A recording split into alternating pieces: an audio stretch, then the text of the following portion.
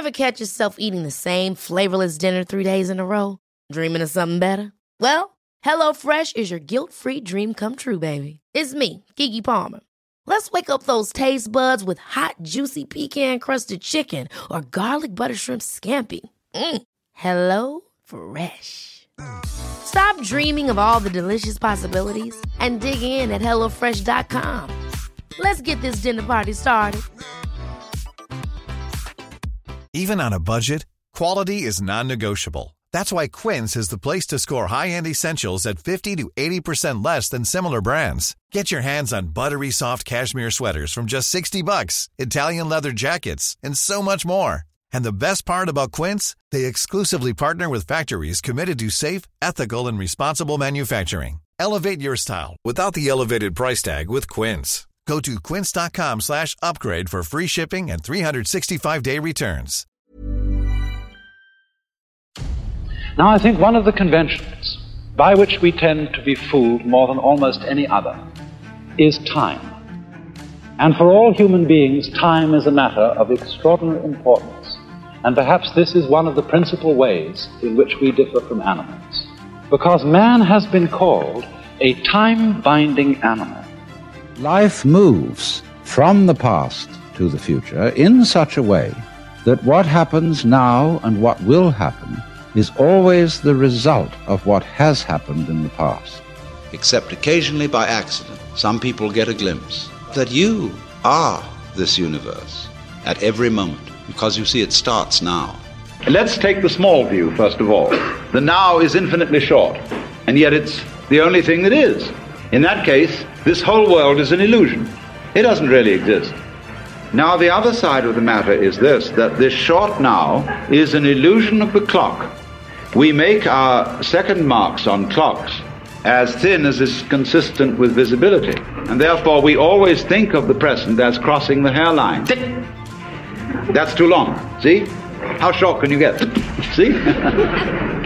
But really the present isn't like that at all. There is nowhere else but now.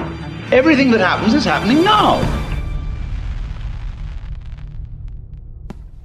Time is money, we say. I don't have enough time. Time flies. Time drags. And I think we should go into the question of what this is, because in our ordinary common sense, we think of time as a one-way motion from the past, through the present, and on into the future. You know, once upon a time it was fashionable in psychology for people to speak of man's and animals' instincts. That we had, for example, an instinct for survival, an instinct to make love, and so on. But nowadays that word has become unfashionable, and psychologists tend instead to use the word drives, and to speak of the need for food as a drive, the need for survival or for sex as drives. And that's a very significant word, because it's brought out, isn't it, by people who feel driven. The whole idea of our being driven is connected with the idea of causality, of life moving under the power of the past. When the moment of letting go comes, when we see that every moment of life is now it. In other words, the object of life is no longer seen as something to grasp after in the future. The experience at the basis of Zen can be demonstrated by ordinary everyday life. The art of washing dishes is that you only have to wash one at a time. If you're doing it day after day, you have in your mind's eye an enormous stack of filthy dishes which you have washed up in years past, and an enormous stack of filthy dishes which you will wash up in years future. But if you bring in your mind to the state of reality, which is, as I've pointed out to you, only now, this is where we are. There is only now. You only have to wash one dish. It's the only dish you'll ever have to wash, this one. Because in reality, there is no past and there is no future. There is just now. So you wash this one. And instead of thinking have I got it really clean, as my mother taught me with an angry voice, that I had to get every little scrap off it, and she got, ah! Instead, you turn the cleaning movement into a dance. Like this. And you dig that. And you swing that plate around, and you let the rinsing water go over it, and you put it off in the rack. Crazy. See? Take the next one. And you get this rhythm going. See? And you're not under compulsion all the time. That is to say, a creature who is vividly aware of the fact that his life moves, as it were, along a line from the past through the present and into the future. Animals apparently live pretty much moment by moment. We actually spend most of our time and a great deal of our emotional energy living in time which is not here, living in an elsewhere which is not concretely real.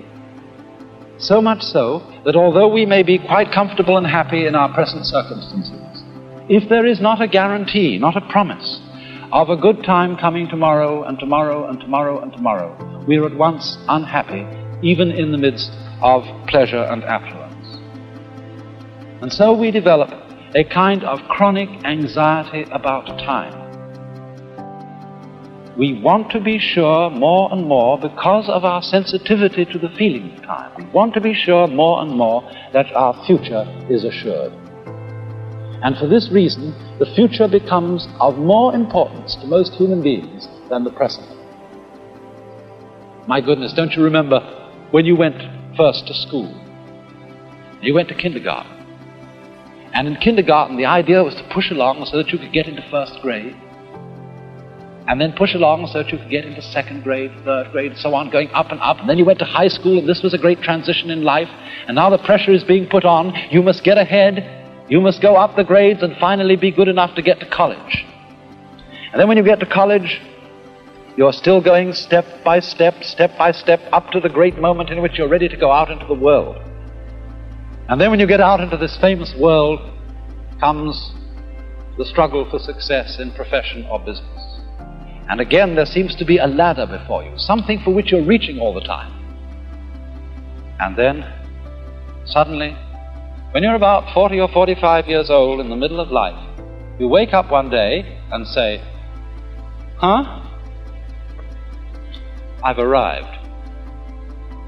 And by Jove, I feel pretty much the same as I've always felt. In fact, I'm not so sure that I don't feel a little bit cheated. Because, you see, you were fooled. You were always living for somewhere where you aren't. And while, as I said, it is of tremendous use for us to be able to look ahead in this way and to plan, there is no use planning for a future, which when you get to it and it becomes a present, you won't be there. You'll be living in some other future which hasn't yet arrived. And so in this way, one is never able actually to inherit and enjoy the fruits of one's action. You can't live at all unless you can live fully now. Gurdjieff used to set his students the exercise he called self-remembering. That is, constantly, all day long, be completely aware of what you're doing. Have your mind always on the immediate moment. Oh, and it's tough to do that. Till one fine day you realize, to your astonishment, there is no way at all of having your mind anywhere else but in the present moment. Because even when you think about the past or the future, you're doing it now, aren't you? And that results in a very curious transformation of consciousness. You feel that the present moment is flowing along and carrying you with it all the time. Just like the flow of the Tao. The flow of the Tao is what we would call the flow of the present.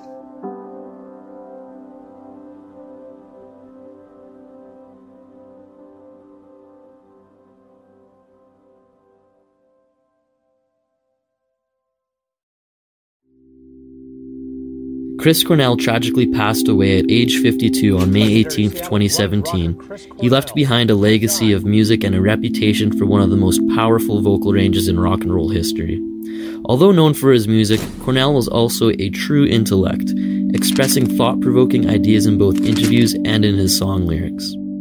My 5th birthday, actually, on my birthday, was the day that men first walked on the moon. That sort of became part of normal life. Like, wow, this is the world, this is life, this is living, stuff like that happens, and then a guy goes to the moon, and then cool stuff. That's where we somehow managed to focus an incredible amount of resources and energy on useless stuff that doesn't mean anything, like following celebrities that are celebrities for the sake of being celebrities, and buying magazines that they're in, and spending hours of the day thinking about who they are and what they're doing and what clothes they're wearing and what songs they're listening to, and who gives a And by the same token, we're still sort of participating in a system that ecologically is slowly but surely destroying everything, and everyone can say that, everyone kind of knows that, even the naysayers sort of have to believe it at this point, but nothing's really changing. And that's all, that's just kind of a strange thing to me. I see sort of the simple truth in a baby, in simple things, because they're taking them simply, and they're finding like a universe in something that's very small, that's very simple, that we all take for granted. That's much more important than what some idiot is wearing on a red carpet. To me, it's the kind of the simplicity of like that banana over there, which is pretty amazing. And that sounds like a stupid thing to say, but it's true. It's pretty amazing how it got here. And what always occurs to me is children, having children, watching them grow up, seeing them as babies, taking this almost kind of smug, sort of superior attitude that the adults take around children as though they're smarter, while observing at the same time all of the areas where children are actually much smarter than adults, and the big smart adults not really seeing it. And it's that sort of simplicity, it's that banana that's in front of you, it's that they're living in the moment and seeing everything sort of that is right there. They're not complicating anything, they're not preoccupied with things that are completely unnecessary. Therefore, they're kind of there and open to see sort of the miracles of life. You and me and this nice gentleman holding the camera. When we die, there's nothing left, no memories. We don't exist anymore, it's lights out. It doesn't make where we are and what we're seeing and what our experience is less important or less amazing. It's still just as incredible and just as miraculous. So the idea of spirituality, the idea of a disembodied spirit, the idea of something going on outside of this, it's nice to think about it. It's great if it's there, but it doesn't have to be for us to give a shit about how miraculous the world around us is and what's going on right now. Chris once said, "I'm not a lyric writer to make statements.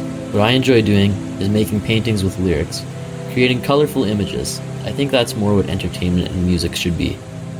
This quote is a great representation of many Chris Cornell lyrics. One song that paints a vivid picture for me is Like a Stone by Audioslave. The first verse of the song reads, "I was lost in the pages of a book full of death, reading how we'll die alone, and if we're good, we'll lay to rest anywhere we want to go." Through the history of, at least recorded history of human beings, billions of people have been born and died, and there have been geniuses that have lived from every culture and every part of the world, and not one time has anyone been able to come up with any kind of substantial proof about what happens to us after our bodies die. That's kind of an incredible thing to me. It's kind of like you would think, it brings a pessimist out of me, which says, if no one's been able to come up with any real concrete scientific evidence that there is life after death or whatever that might be, then it's pretty conclusive that there probably isn't. And then there's another side of me that just intrinsically doesn't believe that is possible, that we're sort of people with neurons firing, and when our heart stops, that's it. So I suppose in terms of it being thought-provoking and interesting, that it can be inspiring in terms of writing lyrics, and it's a very mysterious thing.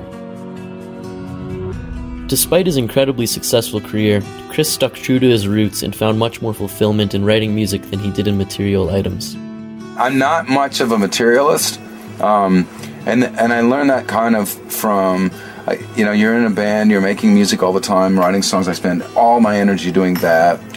And then my band had some success. Suddenly there's money, and there's, I started seeing like a lot of friends of mine get really distracted by money because they'd start going and doing things that they maybe had always been interested in, that being a musician suddenly afforded them to be able to do. And for me, I didn't have any of those things. I just wanted to just keep making music. So it's like it didn't really, I sort of realized I was a non-materialist and that stuff didn't really matter that much to me. And that nothing really kind of beat that feeling of writing a song. Cornell's final album, Higher Truth, had a bit more of a philosophical approach to it. It seems to have a consistent theme of mankind's pursuit of meaning. One human can kind of create a song or whatever it is, a poem, a painting, whatever, that stirs something in them, and someone else essentially will be stirred by it too. Not by my story, but sort of it's somehow evoking images or feelings in them and allowing them to kind of feel something in their story. And if you can't do that, then I think you're screwed. What I think is important for anybody is to be able to communicate, and get their feelings across. And so if you're a songwriter, for example, that's one way that you're doing it. And to know that you are communicating is very satisfying, because you never know. I've been in that position before where I felt like a song was working in a way that I thought would be easily communicated, and then after a while I realized that it didn't really work that way. It wasn't doing that, and then wondering why. Where did I go wrong here? And that's the part, I guess, that's challenging about music. Rest in peace, Chris. You and your music will be remembered forever. John Frusciante was born March 5th, 1970 in New York City. He's most famously known for playing lead guitar for the Red Hot Chili Peppers. He also has 11 solo albums resulting from his time away from the band.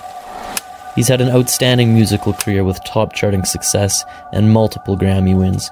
Despite his success, he doesn't take credit for his talent. Instead, he insists that nature expresses itself through his music. And in this interview, he asks the questions that more of us need to be asking. What don't you believe? And what do you believe? I think the force that created us is expressing itself through our existence. I don't believe that a musical idea starts in your brain. I believe it starts at a place before that we don't have any direct contact with. And I believe that everything that we do, everything that we create, is nature expressing itself the same way that when a flower grows out of the ground or a tree grows out of the ground, it's nature expressing itself. And you might say that the tree is expressing itself by the way its branches move out, but it's the force that drives nature. The tree is the visible thing that appears to our senses, but I don't at all believe it's the source of why everything is perpetuated all the time, And music it's an ineffable thing that I don't think words can really do any good to give us any true understanding of. We are able to make contact with that creative force of the universe, or the source, or God, or whatever you want to call it. We're able to sort of connect with the intelligence of this by learning a musical language, learning a musical instrument, learning how to identify a sound and a feeling, and to be able to learn how to gradually express that feeling through an instrument. The idea of somebody considering themselves responsible for a piece of music is ridiculous. We're only acting into the laws of nature that have given us the possibilities that we're exploring with the intelligence that we've been given. Something like the frequency spectrum from low to high. That's here whether we're here or not. It exists as part of the structure of physical reality, and our brains are learning to interact with it through learning an instrument, or through using our voice in a certain way. But the possibilities are presented in this kind of invisible, silent way. They're just there, The laws of acoustics are what they are. The frequency spectrum is what it is. The 12-note to the octave scale was just something waiting to be discovered, but which was already a mathematical possibility. It's that way with any piece of music. I think it's been the big lie that's been perpetuated ever since the star-making machine of Hollywood started, that the thing responsible for a great actor or a great musician, it's just been continued by the music business, is they get this idea into the public's head that it's the physical image of the person and the name of the person that is responsible for the creation of what they do. That's not what creates it. What creates it is the imagination, and the thing that makes it possible for one person to be in the right place at the right time in their life to create the things that they create. It has to do with a really complex structure of the mind and the soul and the nervous system. All these unknown things that are taking place in the subconscious, which can be just as much structured by terrible things as it can by good. You know, a person could be nothing but abused and put down their whole life, and for whatever reason, their will to live, their love for music, their feeling for music, and all the fucked up things that have happened to them all combined to make perfection, you know. Just for example, somebody like Jimi Hendrix having a really difficult life growing up, nevertheless, that was exactly what made him the person who was capable of doing the beautiful, perfect music that he did. Or some kind of disadvantage like Beethoven being deaf, you know, things that appear to be disadvantages somehow in the complex network of the universe's intelligence end up working towards making this perfection. I really don't believe that somebody would do it with some kind of a perfect life. And this is just all stuff, it can't be explained. Nobody understands why it is that results in it, but it's not because Jimi Hendrix looked the way he looked. It's not because Jimi Hendrix danced the way he danced or because his name was Jimi Hendrix, you know. It's like these things are just meaningless, yet the way that the business has used these media tools has perpetuated this idea that what's important is that he's the greatest guitarist ever and he's Jimi Hendrix and there's his picture, that's him. And it's like the only real picture of him is his music, you know. The only thing that we should be like putting up on a pedestal is the works of somebody's imagination, and the imagination itself should be catered to by the people whose responsibility it is to take somebody's music from them to an audience, you know. It's the real star of the whole thing. I don't believe that the human being is the star, and I don't believe their name is the star. I think it's their imagination that's the star, and just because it's something you can't package, just because it's something you can't take a picture of, just because it's something you can't measure by it's number one, or it's sold this amount, or this many people love it, or this many people come to see it, there's no way to quantify the imagination, and there's no way to sell it directly. Playing massive shows in front of thousands of screaming fans, Frusciante is still able to keep a calm mind and not think about how the audience perceives him, summed up in this simple quote: "I'm not interested in meeting people's expectations, and I'm not interested in pleasing people." Talk about being up here on stage. You make it look effortless. What kind of things are going through your mind when you're up there playing guitar? Oh, nothing. The idea there is to shut your mind off. You know, music comes through you when you're not thinking, and when you learn how to just surrender to the current of music. It's not about thinking anything or planning anything. You know, so you just learn to shut your mind off gradually through years and years of practicing. Yeah, and you can do it when you know millions of people are watching and you're on, you know, worldwide television. Do you think about that kind of thing at all? That's the trick, is to not think about it from their angle, because you can only really experience anything from your own angle as an individual person. I don't know what I appear to be to the millions of people watching, so I can't worry about that. I just have to be myself. You know? What do these denominations mean to you at this point? All the band's been through to have this kind of success and acclaim at this point. What does it mean to you and the band? It means that we're being respected by the industry that we work in. Yeah, I'm a musician. I think about music. I think about books. I don't get too lost in the way the world sees me. It's not that important. Yeah. You know, it's like I said, I just have to worry about myself. I'm a person with a lot of problems and a lot of things to enjoy in my life, and a lot of opportunities to celebrate joy of existence. Being acknowledged, like I said, by society and by the Grammys is it's an honor. You know, it's what I take it for what it is. doesn't mean that I've like reached the highest peak of my artistic worth. I might not be acknowledged at all when I reach that peak. It's not, the two things aren't necessarily correlated. After years of drug addiction, John speaks about the negative effects drug use has on life and creativity. He makes a point of experiencing richer feelings without drugs, having a positive impact on not just his own life, but also the people surrounding him. I believe that the people who have done good things on drugs could have done good things without drugs, and I believe that they would have also had the added bonus of their life not falling apart, you know. Every time make people's lives fall apart. Sometimes it happens gradually, sometimes it happens quickly, but it always happens, and I just think it's silly, you know. Yeah, you can get some good feelings from drugs, but you can get just as good feelings without drugs if you live your life properly and if you get a good enough roll going as far as your creativity goes.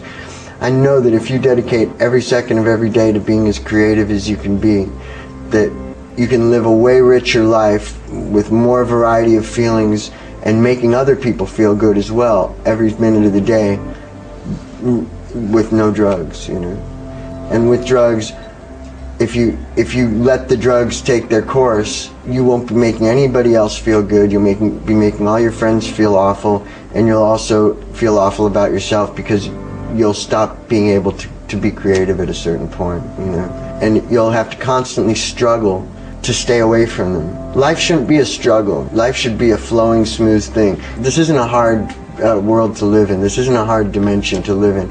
If you surround yourself with the right people, and if you do the right things, and if you're as good of a person as you're capable of being to other people, you'll find that the world will make a space for you, you know. What happens to you is dictated by the things you think about, and you should always think good things and always look for the good in the world. And if you look for the bad in the world, you'll always find something bad. But if you look for the good in the world, you'll find it. It's there.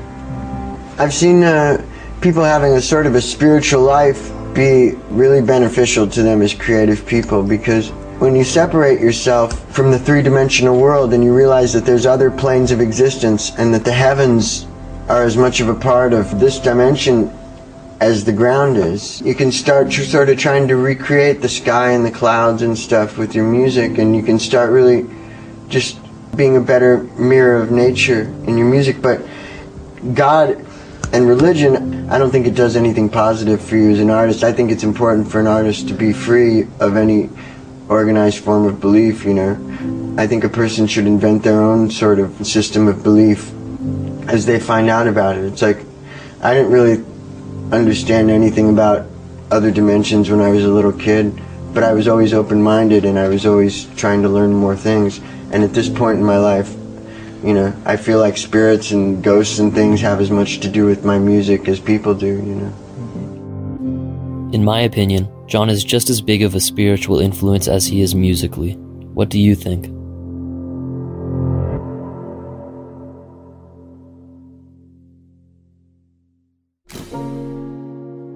Most earthlings try very hard to be recognized for what they do, but when they become stars, sir, they realize they're recognized wherever they go. You have responsibilities, anxieties, and, well, to be honest, sir, some of them can't take it. Was instant stardom like that, and instant fame like that, disorienting? Very. It's like being taken from the bottom of Death Valley to the top of the Empire State Building in 2 seconds. It's totally disorienting. To be from, you know, just performing in the Comedy Store, small clubs, and all of a sudden have everybody know you. And that happened. And that was instantaneous. And that, it's a little frightening, too. I mean, you know, people, if you're kind of shy, and sometimes I get kind of like this, that they, you know, people would, they just look at you.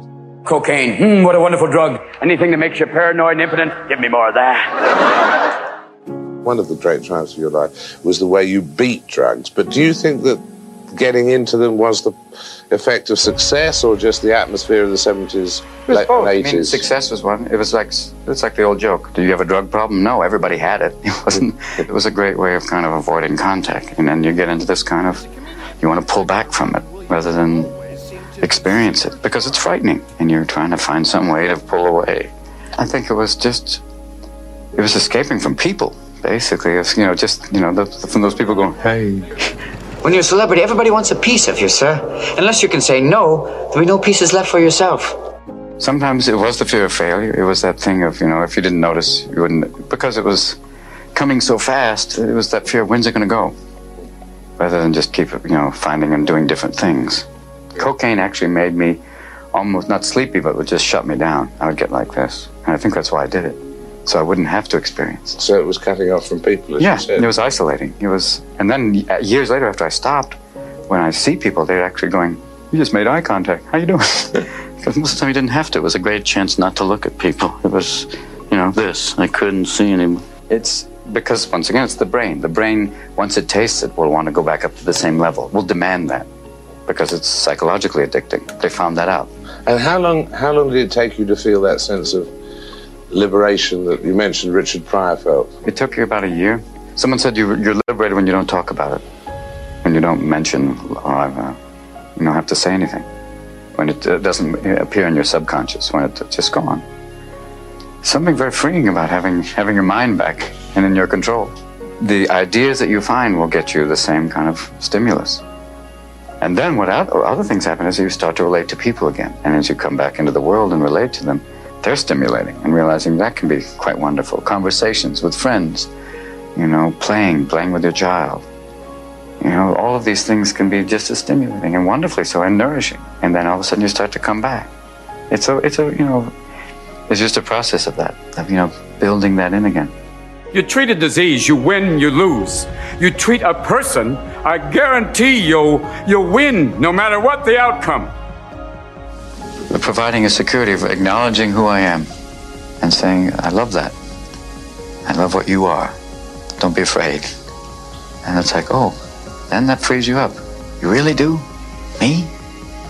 I used to talk about myself. I used to have this image that I was kind of like this, almost like a dwarf, because I've been called that in school. I was like this little short, furry guy. And then I said, I love that. Really? But that's been the process, and it's so wonderful, and it's growing. And you learn and you go through, and it's been tough. And the way that all of Oliver's work is, he makes you examine these supposedly negative and horrifying things from another perspective and say, yes, these are, there is great pain in aspects to that, but he also said, look at the power of the human spirit, and more than just the spirit, the power of the mind, and distinguishing between the mind and the brain. Some people say that the brain is a computer, but he said, no, beyond that, there is something, there is deity within you, there is that, that spark, that divine thing, and it stems from creation, that thing that is soul. The human spirit is more powerful than any drug. And that is what needs to be nourished.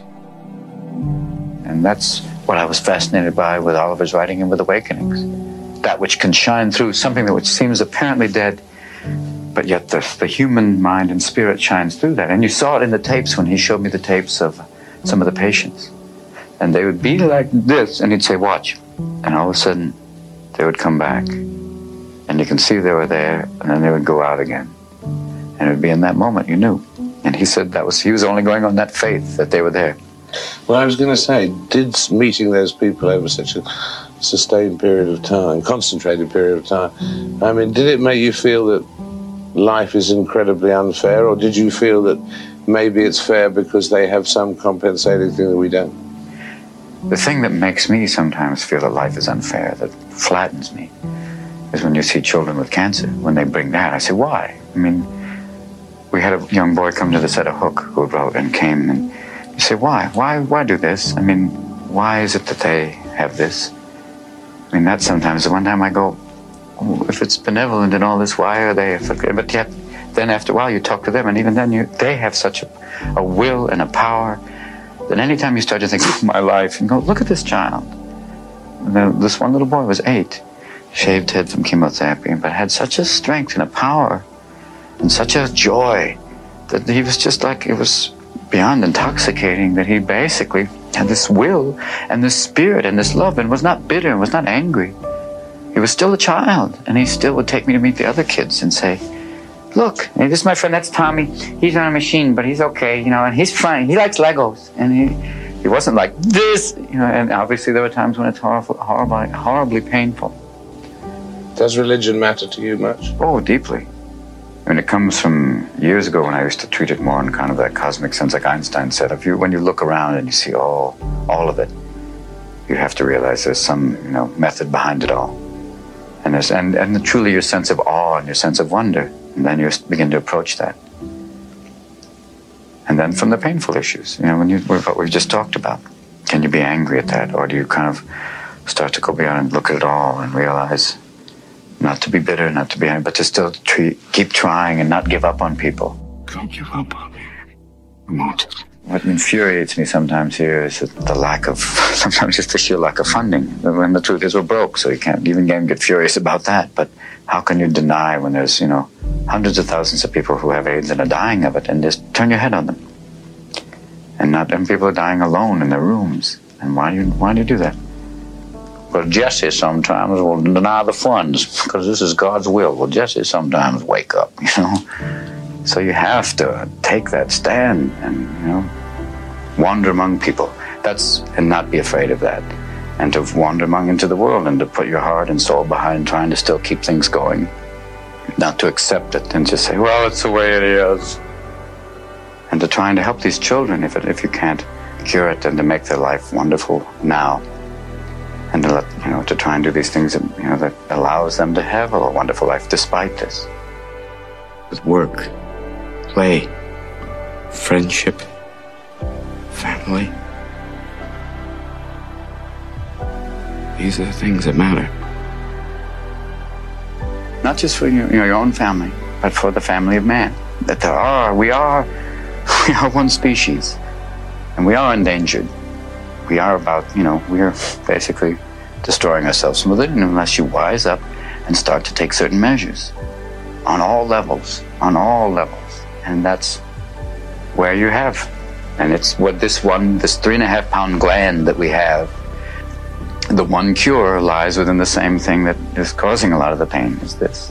Well, why if we've got those brains, why are we destroying ourselves Because why are we so self-destructive? Because Kessler used to say we haven't evolved, we haven't, jumped between the lower brains, the lizard and the mammal, There are very few mammals that, kill each other off, except for rats. And then sometimes you wonder why we look like that. That we have to evolve up, somehow take the leap to evolve the emotional level with this intellect that can create amazing machines that can save life, but also create amazing machines that can take it in 2 seconds, destroy the world. And to evolve and to join, to somehow catch up that all of the different things. He was suggesting that they should make a drug that somehow bridges the gap emotionally between this, you have these, powerful soul and these feelings that sometimes could be overridden by this mind that can say, we must extinguish all the others. And then you go, wait, this was an intellect that came up with that concept. And wait, bring the heart up to that, to override that, and to join all of them. These are the things that it's happening. Will we catch up to ourselves? Will we somehow be in control of that? We still have these primitive urges that used to make me take, it's when we were like running around going, but now we have a big stick that basically burns everything. Gone. These are the things that you have to, you try, you play with. It's a comic, you play with it, but you're still playing with pain. No matter what anybody tells you, words and ideas can change the world. Do you have a favourite role across the years? Yeah, Dead Poets Society. Yeah. With one of the great directors, Peter Weir, who is an Australian and an amazing, he's a director, but he's also a teacher. Everybody who's ever worked with him comes out a better person. He gave me the greatest advice of all. He said, you don't have to say anything. Yeah. If you listen, like I'm doing right now. Okay, back. But he said if you really listen with intent, you can be quite powerful. And it was it took so much pressure off of thinking, I've got to be ready to say the next thing. And it was just this idea of inhabiting that just as much as speaking. It was a great gift. When you're approaching 60, you look happy, you look comfortable, you look... Yeah, quiet. It's just a quieter life. With yourself? Yeah, I'm as peaceful as I can be as a 59-year-old comic. It's kind of like the old joke where don't rush down the hill, walk down. You have a good time. Life's pretty amazing, especially after rehab and heart surgery. It's really amazing. The powerful play goes on, and you may contribute a verse.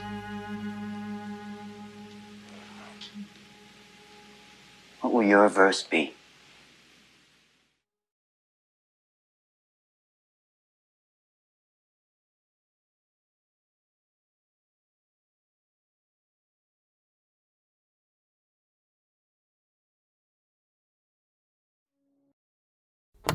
Over his 43-year career, there is no musician alive who has been more influential.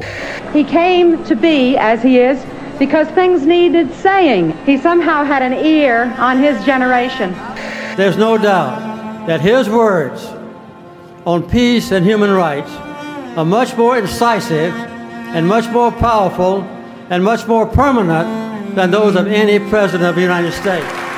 Bob Dylan. Bob Dylan. Pure Dylan. Mysterious, elusive, fascinating. Bob Dylan knew how to put the essence of all the great religions into beautiful lyrics. Art is valueless. I think art can lead you to God.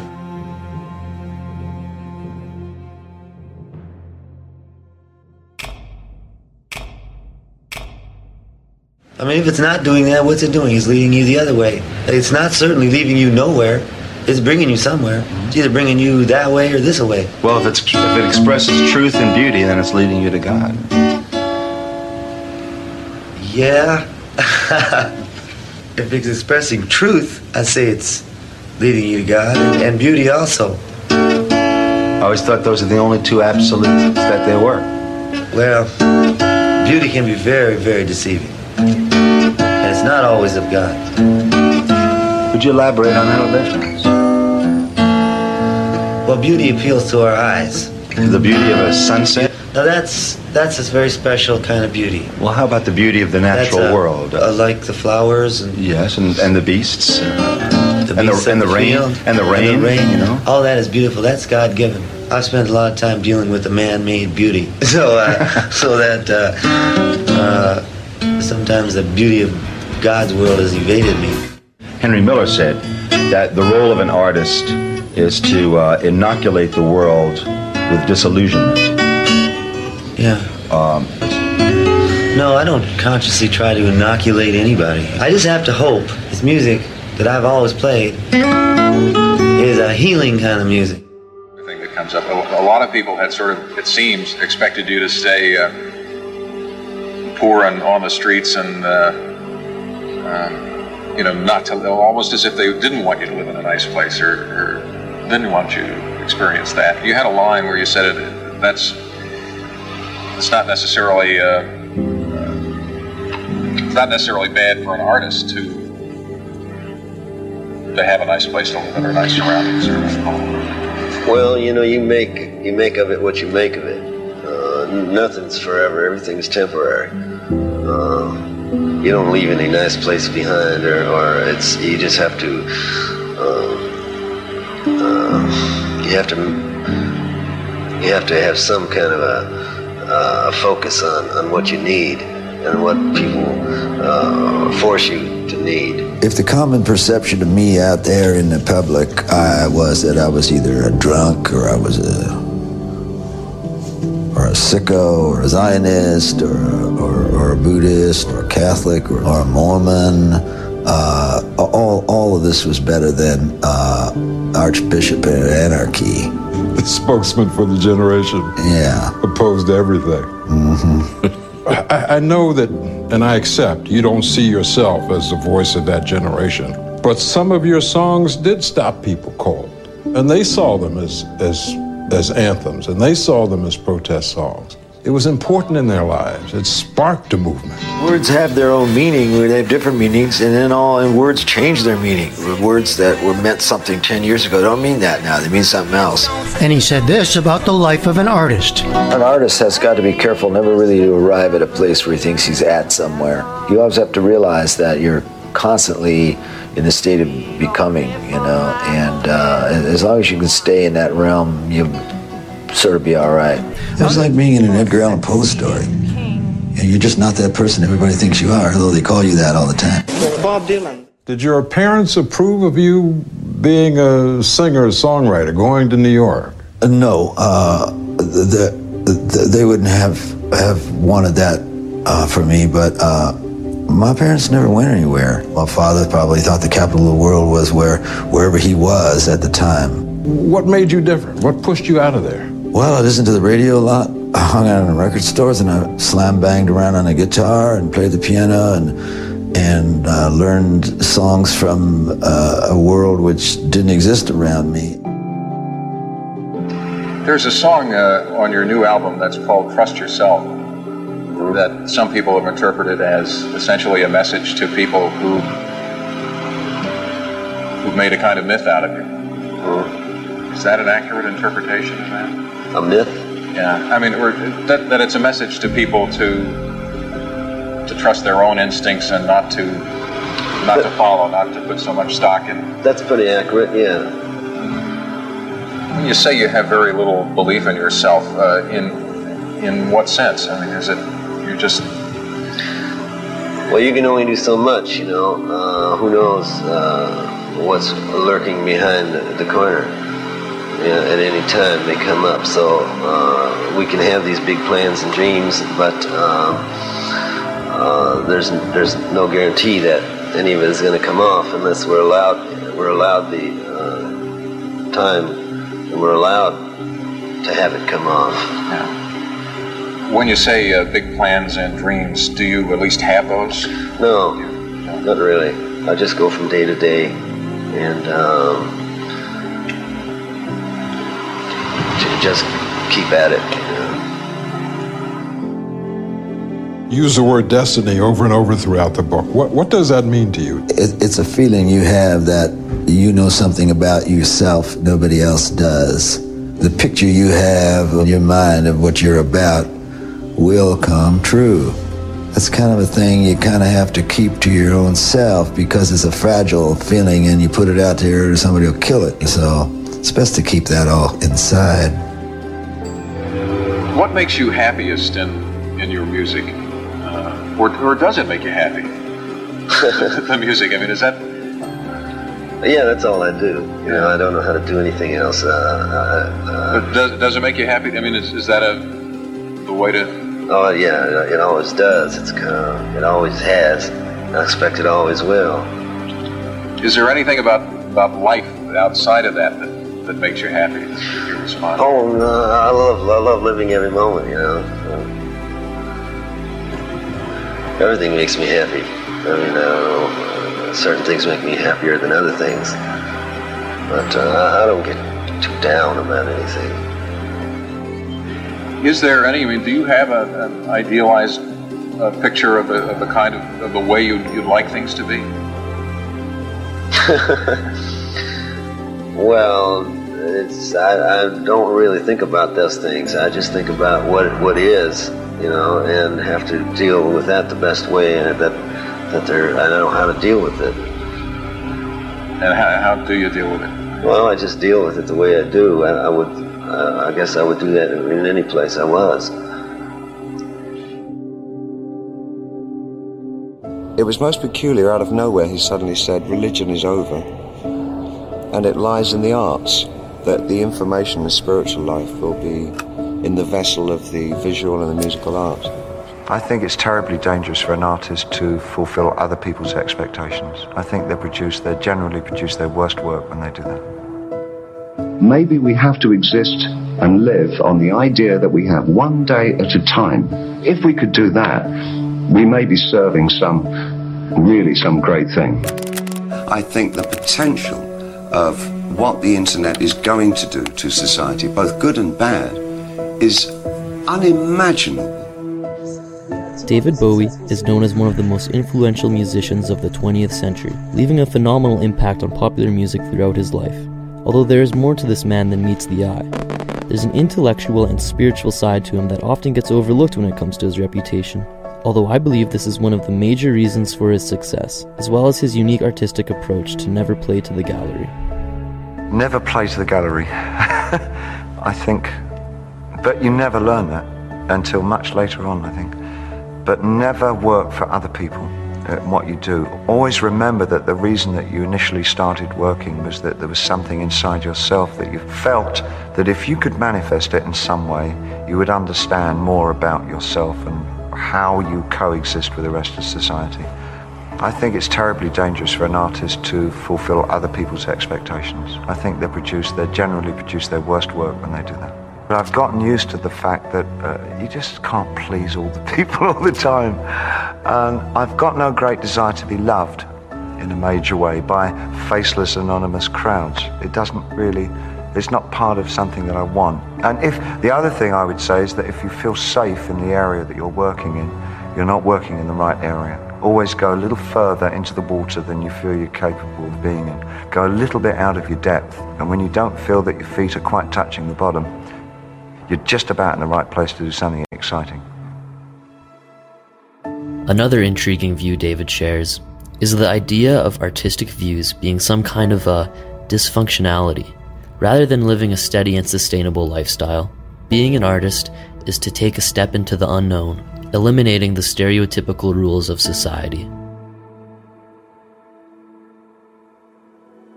I've often wondered if actually being an artist in any way, any nature, is a kind of a sign of a certain kind of dysfunction, a social dysfunctionalism anyway. It's an extraordinary thing to want to do, to express yourself in such rarefied terms. I think it's a loony kind of thing to want to do. I think the saner and rational approach to life is to survive steadfastly and create a protective home and create a warm, loving environment for one's family and get food for them. That's about it. That's actually all. Anything else is extra. All culture is extra.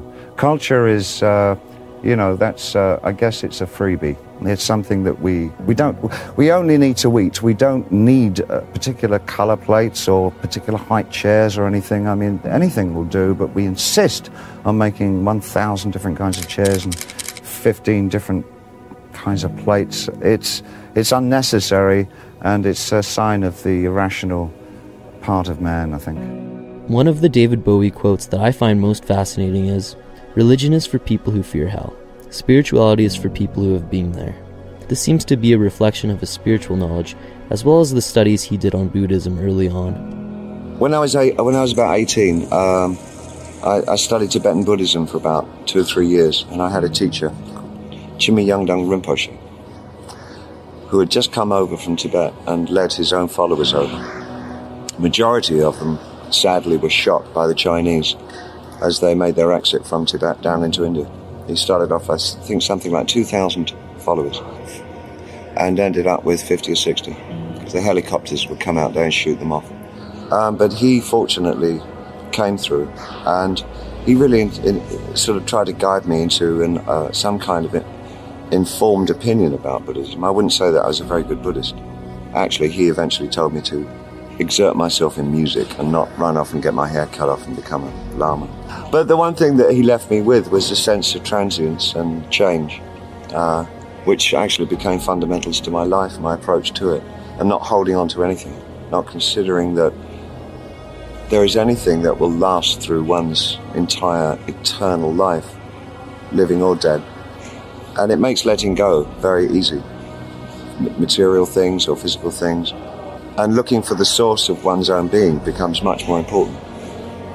And I guess that's been sort of my own personal journey, is trying to sort out where my spiritual bounty lies, where my thread to a universal order lies. And that can become a life search. And I think that's, as a writer, probably what I involved myself in more than anything else.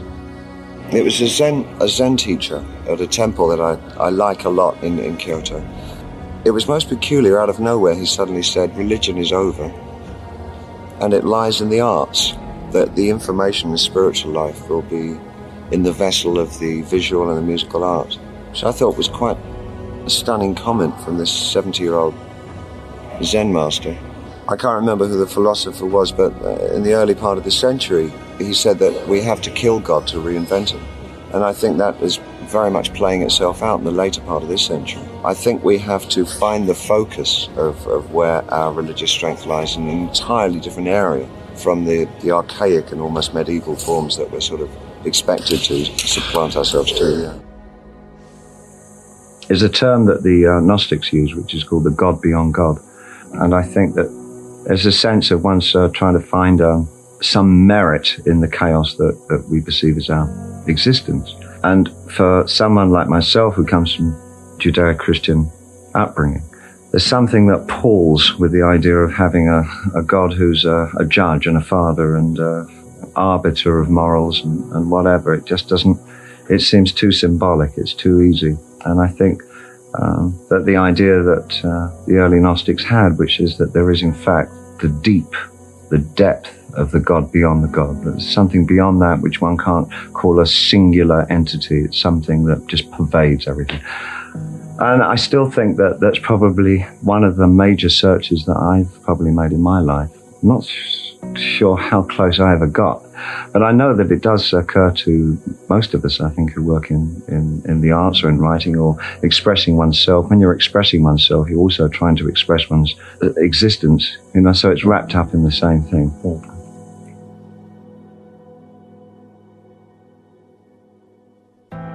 Bowie's philosophical knowledge adds up to a fascinating interpretation of the 20th century, as well as a unique perspective on the purpose of life. The late 19th century, there was people were so aggrandized with their own sense of science and the aftermath of the Enlightenment and how man himself could improve the world. Then, of course, it led to things like Nietzsche saying God is dead, and it led to Einstein's discovery that time and space aren't what we thought they were, and Freud an understanding of another kind of human inside the human. All these things culminated in the idea that everything we'd known before was wrong. Everything. So we start out the 20th century with this clean slate. We are now the gods. And the greatest thing that we could do as God during that century was create the bomb. That was what we were good at doing. And I think that in itself, in the 50s and 60s, the repercussions of what we had done by standing in for this idea of morality, ourselves, creating it all ourselves, so destroyed our fix on what we should be doing in life that we're still living through that chaos right now. We have no spiritual lives to speak of. There's quasi-new religions, but there is no direct sense of what our purpose is anymore. Now, that may be a good thing, because it may show itself to be that we in fact don't have a purpose. Are we big enough and mature enough to exist like that? Are we mature enough to accept that there's no plan, there's no going somewhere, there's no gift of immortality at the end of this if we evolve? If we evolve far enough, we may never have to die. I mean, that seems to be the reach from the past. Well, maybe we can't live like that. Maybe we have to exist and live on the idea that we have one day at a time to live. And can we do that? Because if we could do that, we may be serving some great thing. In 1999, David made a highly accurate prediction of the internet's impact on society and popular culture, both in a positive and negative way. Up until at least the mid-70s, really felt that we were still living under in the guise of a single and absolute created society where there were known truths and known lies, and there was no kind of duplicity or pluralism about the things that we believed in. That started to break down rapidly in the 70s, and the idea of a duality in the way that we live. There are always 2, 3, 4, 5 sides to every question, that the singularity disappeared. And that, I believe, has produced such a medium as the internet, which absolutely establishes and shows us that we are living in total fragmentation. You don't think that some of the claims being made for it are hugely exaggerated? I mean, when the telephone was invented, people made amazing claims. I know, the president, for example. The president at the time, when it was first invented, he was outrageous. He said he foresaw the day in the future when every town in America would have a telephone. Now how dare he claim like that? Absolute bullshit. No, you see, I don't agree. I think the internet, I don't think we've even seen the tip of the iceberg. I think the potential of what the internet is going to do to society, both good and bad, is unimaginable. I think we're actually on the cusp of something exhilarating and terrifying. It's just a tool, though, isn't it? No, it's not. No. No, it's an alien life form. But it's simply a different delivery system there. You're arguing about something more profound. Oh, yeah, I'm talking about the actual context, and the state of content is going to be so different to anything that we can really envisage at the moment, where the interplay between the user and the provider will be so in simpatico, it's going to crush our ideas of what mediums are all about. But it's happening in every form. It's happening in visual art. The breakthroughs at the early part of the century with people like Duchamp, who were so prescient in what they were doing and putting down. The idea that the piece of work is not finished until the audience come to it and add their own interpretation, and what the piece of art is about is the grey space in the middle. That grey space in the middle is what the 21st century is going to be about. Rest in peace, David. Your music and intellect will remain far after your passing.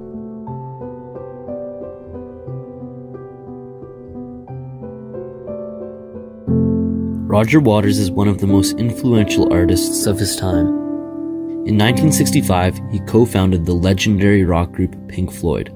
Since then, not only has he written some of the most progressive rock and roll music of all time, but he's been one of the most active celebrities when it comes to advocating human rights. My platform is small. It is the 30 articles of the Universal Declaration of Human Rights from 1948 in Paris. All 30 articles are very pertinent. They talk about every man, woman, and child on this earth deserves the right to life, the right to shelter, the right to an adequate supply of food, and the right to health care, and the right to education. Those are the basic fundamental human rights. Freedom, life. The right to life is the most fundamental one. What could I say as another fellow guy in the rock business to people who say, stick to the music, Raj. Don't talk to us about this stuff. We just want to hear you thump your bass and sing a song. What the hell is the difference between somebody who plays a bass for a living and a milkman, or a psychiatrist, or a politician, or a whatever? You either have a f***ing heart or you don't. So even if we all observed the 30 articles of the Universal Declaration of Human Rights from Paris in 1948, all political problems would disappear. All of them. Overnight. It's as simple as that. But we don't. We care about profit. So capitalism is a huge blight on all our lives. Unfortunately, it's been accepted and adopted by some of the most powerful countries on earth. And in consequence, we live in a world that's being destroyed hand over fist. Pestilence is everywhere. War and pestilence is everywhere.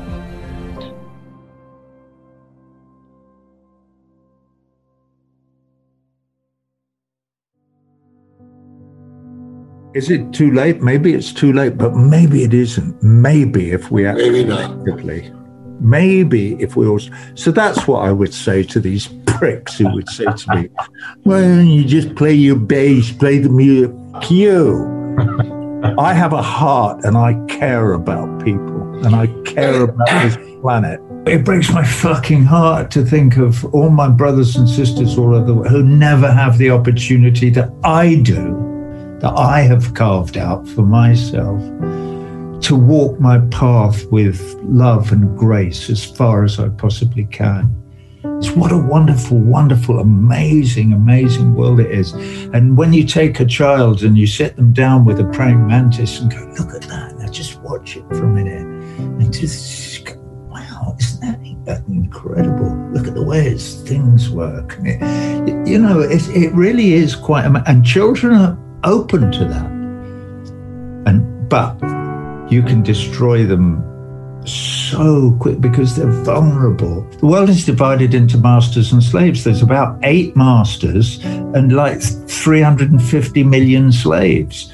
And most of the slaves never get a chance. They never get a quiet few seconds to sit and go, whoa, hold on a minute.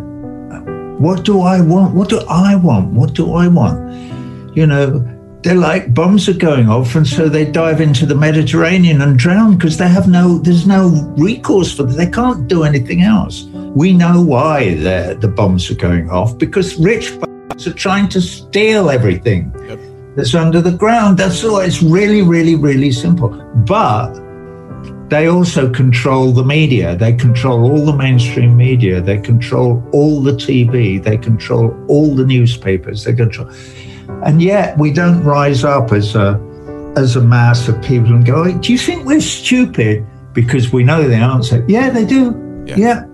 And they're f***ing right. We are. Yeah. Sadly, and we're incredibly badly educated. If you've ever seen a Roger Waters concert, you know how much work goes into the production of the show, and how powerful of a message Roger brings to his audience. It takes an army to put together this kind of a show. As busy as Roger is, he makes an effort to have a relationship with every single person that's part of his crew.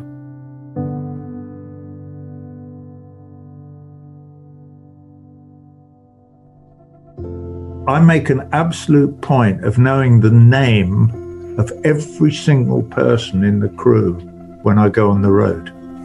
So the last, us and them, when we were traveling all around, there's 185 people. Well, that's an actual effort, obviously. Not with the 60 or so that I know, because I've known them for fucking ever and they're first name service. But I actually have Polaroid pictures and I sit and learn them so that when I'm walking around, I can go, "Hey, Bob, how are you? How are you? Is everything all right?" Or what? And they go, "Fucking hell, he knows my name." You know. And yeah, I do, because I think it's really important. And I love the feeling of being out on the road with those people, with my crew, is quite, is a great feeling.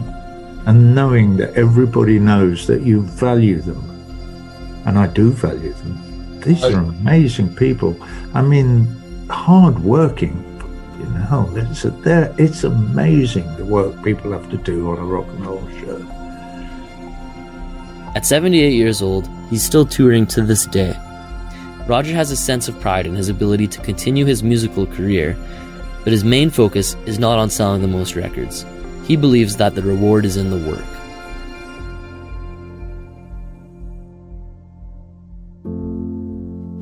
When you look at what we call on television the wide shot, of what are you most proud?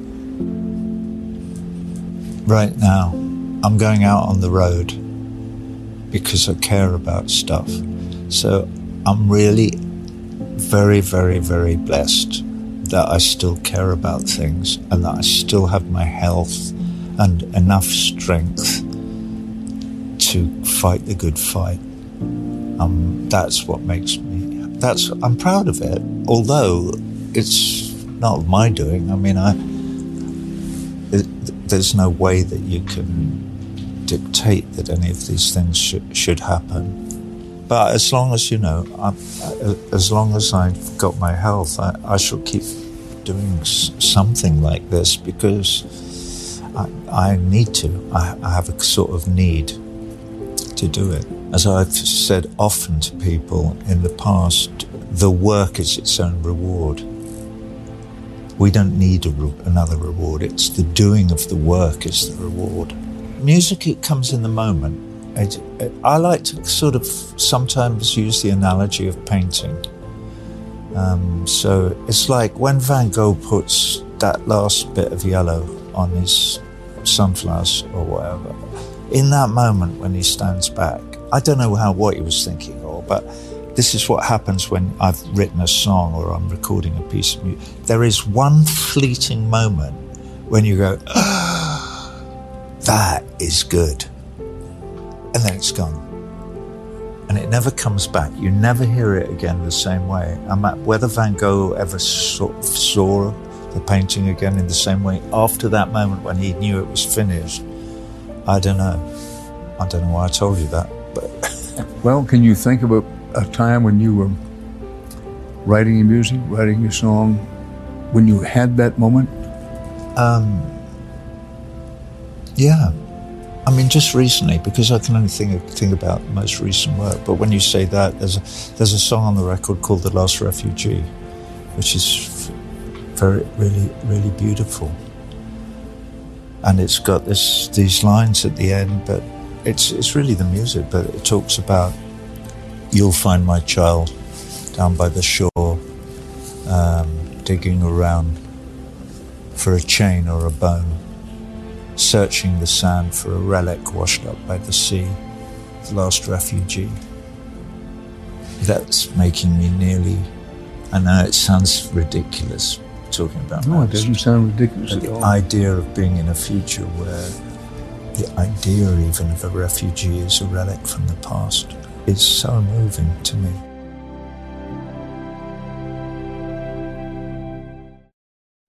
Wim Hof is an extreme athlete whose feats have gone beyond what most people would consider humanly possible. He's broken numerous world records, climbed Mount Everest and Kilimanjaro with nothing but shorts and shoes, conquered the furthest swim under ice, ran the fastest half marathon barefoot on ice and snow. The list goes on. But what sparked this superhuman ability? You may think no other man is capable of these amazing acts. Although Wim claims that all humans possess the power to achieve these incredible accomplishments, what I find fascinating about Wim's story is how it all started. After the death of his first wife, Wim found himself in search of meaning for life. One day he was out for a walk at home in Amsterdam when he felt a sudden connection with nature. Intuitively, he submerged himself into freezing water. In this interview, he takes us back to where it all began. And the question is, what did he discover about being human?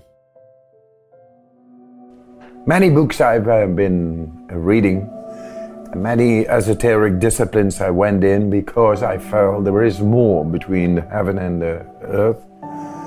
But I couldn't find it. And I had this feeling inside. And after years, I found myself in a park on Sunday morning.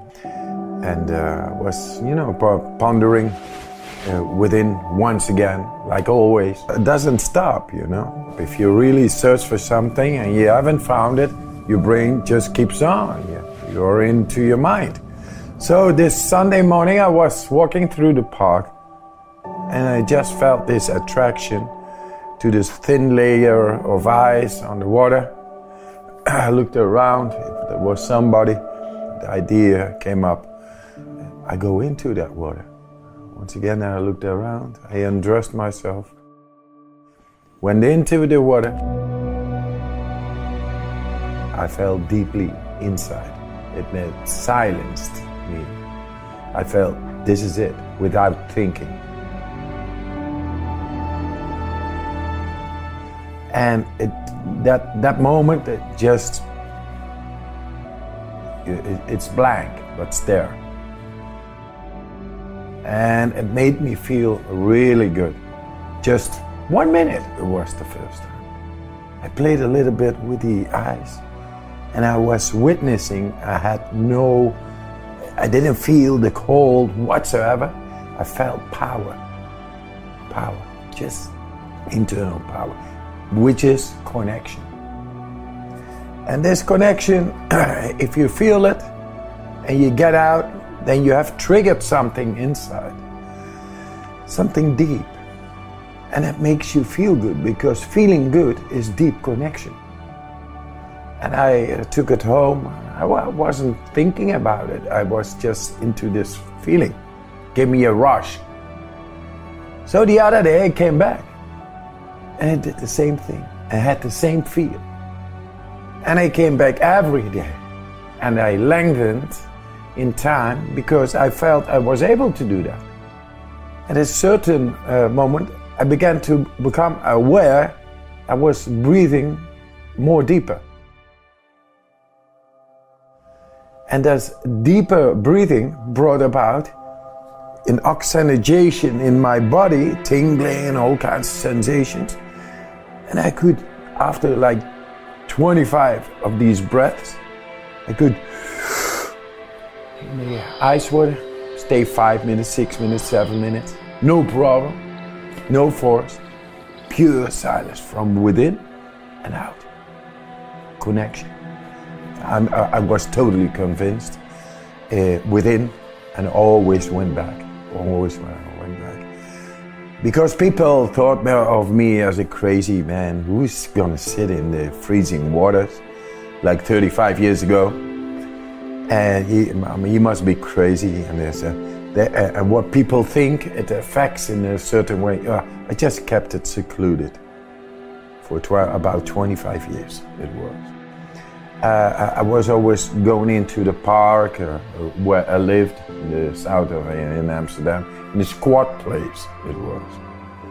And just between two trees, nobody could see me there. I just did my thing because I just felt very peaceful, powerful, silenced. Later, I began to know, yes, the whole brings you in a deeper connection with the deeper parts of the brain, which is the adrenaline, the reptilian mode, the primitive brain, the reactionary brain, which is not thinking, but only feeling. This is what I was looking for, something beyond religion, beyond concepts of philosophy, or if you do this, this happens, all kinds of disciplines, but never this depth in my brain connected with the depth of my body. And from there I became aware that there is a deeper power, and I challenged it, and at certain moments I could sit all night long in the shorts outside in freezing temperatures. That's power, that's something beyond what we think. It's just feeling, pure feeling. Because I've always been looking for what is life about? What is the real sense of life? And you cannot find it in the books. You are the book. You got to open up and begin to read, to be conscious of what you have inside. And that's my conviction. We are made to be happy, strong, and healthy.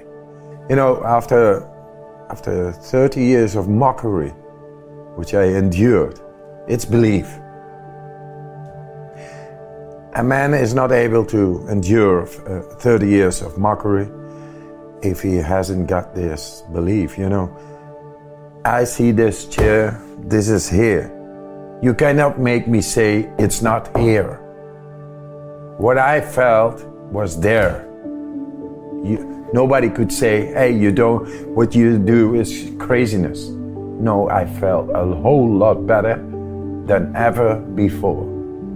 My conviction is, once again, we are meant to be able to tap in anytime into our system to make us happy, strong, healthy. What does a mother want for a child? And the mother is the one who gives the birth to our existence. She wants it to be happy, strong, and healthy. And if there is a lack, you compensate with possession, with money, security. In this, it's all insecure because you cannot guarantee health, happiness, and strength. Once I encountered the cold, I stopped reading, stopped everything. It's all on the surface. The whole guru thing and the Buddha thing and the Catholics and all that. It's what is it? There's a whole lot of war going on, a whole lot of controversy because they quarrel on the surface. Going back to this reactionary part of ours, which is a lizard. A lizard is not thinking about this, about the taxes and what he's gonna do tomorrow and how to make secure his house and living and all that, and mathematics or whatsoever. He's just into food, freeze, fight, and flight. That's it, very primitive. That's real. Did you ever see a rabbit going to a psychiatrist or a pharmacy or a hospital It's because their pH levels are all okay. One day before a rabbit is dying, it's still able to flee, fight, to eat, to do it all. Then it dies and it sleeps and it dozes off, gets into the central nervous system, and probably he's gonna go to rabbit heaven. I mean, going into this nice light. And that's why they don't have fear. They have fear, real fears.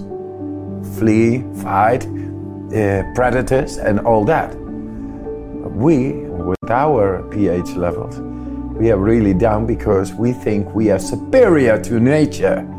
We dress up all the time. We disconnect ourselves from nature because there is no stimulation. It's a neutral zone. The brain-body connection gets weakened therefore, and we create low pH values because of that. Oxygen is less because there is no stimulation. If it would be colder here, you would breathe deeper naturally. And that activates all the veins. We got 125,000 kilometers, which is about 80,000 miles of capillaries, arteries, veins, and all channels of blood. And blood transports oxygen. Oxygen is being needed to make the right pH levels in the body. Everywhere. The way nature has meant it to be is alkaline, and for example in the stomach needs to be very acidic. The lung slime needs to be very acidic. Nature did a perfect job until we began to screw it up and do these clothes, and we go on the catwalk and oh look how beautiful the stick man. Sometimes you got to go back to the way the nature has meant us to be. If we are able to make iPhones, right now an iPhone has more intelligence than the whole Apollo 13 project. We got all the technology, but we cannot have control over our happiness, strength, and health. It's time we take this intelligence and go within. Kyle Cease started his journey as a comic at just 12 years old. By the time he was 18, he had become the youngest headlining comedian in the Pacific Northwest. Since then, he's had over 100 appearances on film and television, hosted #1 specials on Comedy Central, as well as ranked #1 on Comedy Central Stand-Up Showdown. Although in 2010, his career path took a drastic turn, Cease came to the realization that he no longer wanted to be a comic and started going down the path of becoming a transformational speaker. This is the story of Kyle's own transformation. The constant feeling of when something happens, I'll be happy.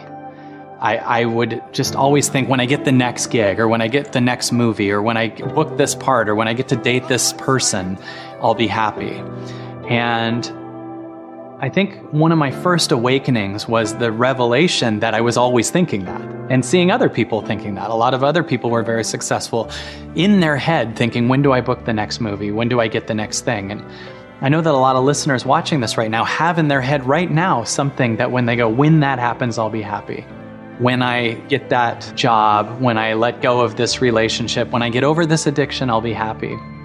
And I started realizing that as I was getting these things, they were the source of my happiness, so I was actually in fear. I'd be like, well, what if I lose this? And I better get the next thing, and I better keep going. And it just started this constant chasing.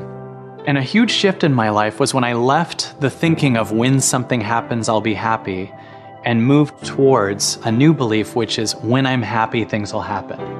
And by happy, I mean okay with all of myself. I mean, not just big fake smile, but okay with myself as is, okay with my pain, okay with my shame, okay with my darkness, okay with my anger, okay with myself.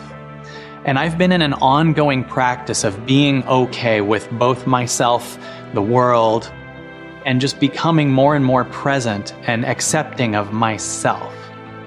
And ironically, as I'm not chasing certain things, more amazing things just come to me. And I started realizing that if I'm chasing something, I'm actually saying it completes me. And if I'm instead connected to myself and more okay with myself, other things that I wasn't even anticipating and could be even more of an amazing surprise can come to me. And how many times do we need to keep getting the thing before we realize that's not where our happiness is. So I stopped chasing and started being. I started listening.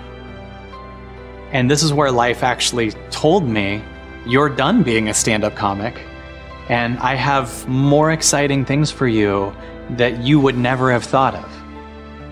And I realized that there is a space that has something bigger for me than anything that my ego could have come up with. And so that's what I do. I listen to the now and then do what it says.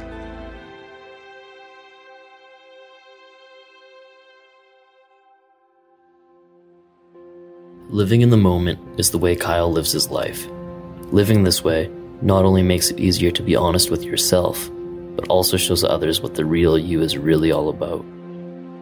I feel like if I planned ahead, you wouldn't be hearing me. You'd be hearing something I prepared. And if I was doing something that I prepared, it would be because I want to get something from someone. You know, we say, am I doing this right? Am I doing this wrong? That question implies there is a right or wrong way. And how do you measure that? Like, did it sell something? Did people like it? Did I get approval from the audience? So I also feel that in the moment, we're always feeling something. Like if you just say what you're feeling, then you actually create a space where the person across from you or the audience goes, oh, I know what that feels like and I can connect with you. But in trying to prepare something, often we block what we're feeling and then bring something that we prepared earlier in the day, and people miss out on the real you. This is the thing, is we live in a world where we don't say what we're thinking, we say what we think people want to hear. For me, not preparing is so much easier and so much more true, and there's so many amazing moments from that, right? And people go, I don't know how you do that. And I remind people, well, when you go to a restaurant, you don't have a set list. You don't sit there and think, first I'll ask them if they have pets and if they like ice cream. You'll actually just say what you feel. And in that space, you have a 2-hour off-the-cuff conversation. So that's all we're doing. So what I believe is all you are is this moment right now. Everything that you perceive about yourself from your past, it doesn't exist right now. You're just sitting here. So if you take a deep breath, you might have these little images of what your past story is, like things that happen to you, things that you feel reactions to, whatever. But if I actually realize that everything that I think I am from past accomplishments or future accomplishments or that I have as goals or whatever are not me, that I'm just this space that those ideas show up in, then often they might leave, right? Let's say you have a thought, no one likes me because no one liked me at that one thing in the past. Okay, who's saying that? It's just a thought. It's not you. It's a thought that comes from evidence of one thing in the past, but that doesn't mean that's you, right? So that thought shows up and you just let it be there. So where are these thoughts coming from? They're just thoughts that we have, these things that we think. And usually we think that those thoughts are bigger than us, and then we resist them. All those things that we think we are that feel limited. You know, I'm not enough, I'm not worthy, I'm scared. The only thing we have as evidence of that is our past, right? I'm not enough because that one time. He doesn't know my story though. My story, my past, it's not what you are. Most people think the things that are temporary are the permanent things, right? The temporary passing, I'm going through a breakup. You don't understand that in a month you're gonna be okay. When you're in a low, when you're feeling bad, you think that thing you're feeling is how you're gonna feel forever, which is what makes it feel worse. You know what I mean? When you're in a low, you're like, this is my life now. This is it. Or when you're in a high, you also get extra high because you think, this is my life now. I've fallen in love with this person. So we're together forever and I'm always going to feel like this. They're the one. Then a month later, you're like, is this my life forever? And then it goes back and forth and you don't get that all of your emotions are temporary. They're passing things. But there is this thing in this moment right now that I feel is permanent. This thing that you can feel, just this silence, this space. I've had so many things that have shown up and left that I once thought were my reality, that it feels like parts of me continue to die, and I allow them to die. Despite all of his massive accomplishments, Kyle claims that they're in the past and they don't matter anymore. So most of our pain comes from believing, I believe, that we should keep holding on to these things that are really heavy in our lives. Even in physical examples, like just there's a lot of us that have an attic full of things, right? A lot of those things are things that your past thinks you should have, but they're not necessarily what your heart would want right now, right? Like, this is something I inherited, or I should keep this and one day show my kids, right? So to give you an example for me, I had a top Comedy Central special in 2006, and I was cleaning a couple years ago, and I found this huge poster, and it was something I'm so proud of, and I was like, should I keep this? And I was like, my mind comes up with a justification for why I should keep that. And I believe when your mind comes up with a justification, that means you don't want it. I don't justify to anybody why I do this for a living. I don't justify who my family is. I don't justify who my best friends are to anybody. But there are some of us that have situations like, well, I do not like that person, but they were nice to me that one day. I don't like, yeah, that job sucks, but I will get medical in 6 months, right?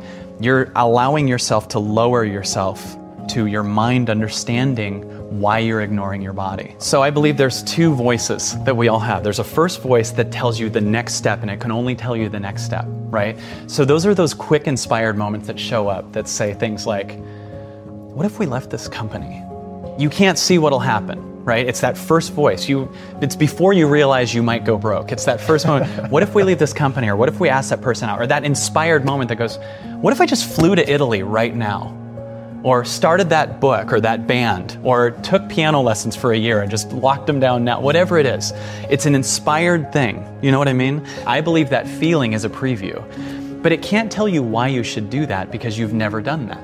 So this first voice, that voice that we hear in our body, especially when you're silent or you're in a really good mood, you're laughing and you say something like, we should, whatever, say something kind of crazy, that's amazing. How free would you be if you were just like, yeah, we might screw this up, but awesome. I love that, right? What will I also become if I'm willing to make a mess? But also it's my calling. It's something in me that says I need to do this. So that's the first voice. But we've trained ourselves to ignore this voice and listen to the second voice that I believe is a collection of the average society. You know, it's what we learned. It's the practical voice, the voice that says I need to be responsible. And it's the should voice. Whenever you say I should do, where are you getting that from? What society says. But we forget society's kind of crazy. There's a lot of unhappy people there, a lot of addictions, a lot of stuckness, right? A lot of murders, a lot of why are we using them as the bellwether that we should get our advice from, right? So this first voice goes, I think we should do this. And we go right to this voice that says why we shouldn't. Oh, and I went off on a tangent, but what I was going to say was with the poster, I thought I had a justification for why I should keep it. I one day might want to show a kid, if I have a child, I might want to show them this poster. Which, by the way, what day will that be? It's time for me to show you my accomplishment in 2006, honey. We're holding things and we don't realize that day will never actually happen. So I took this poster to the garbage because it wasn't a 10 in my body.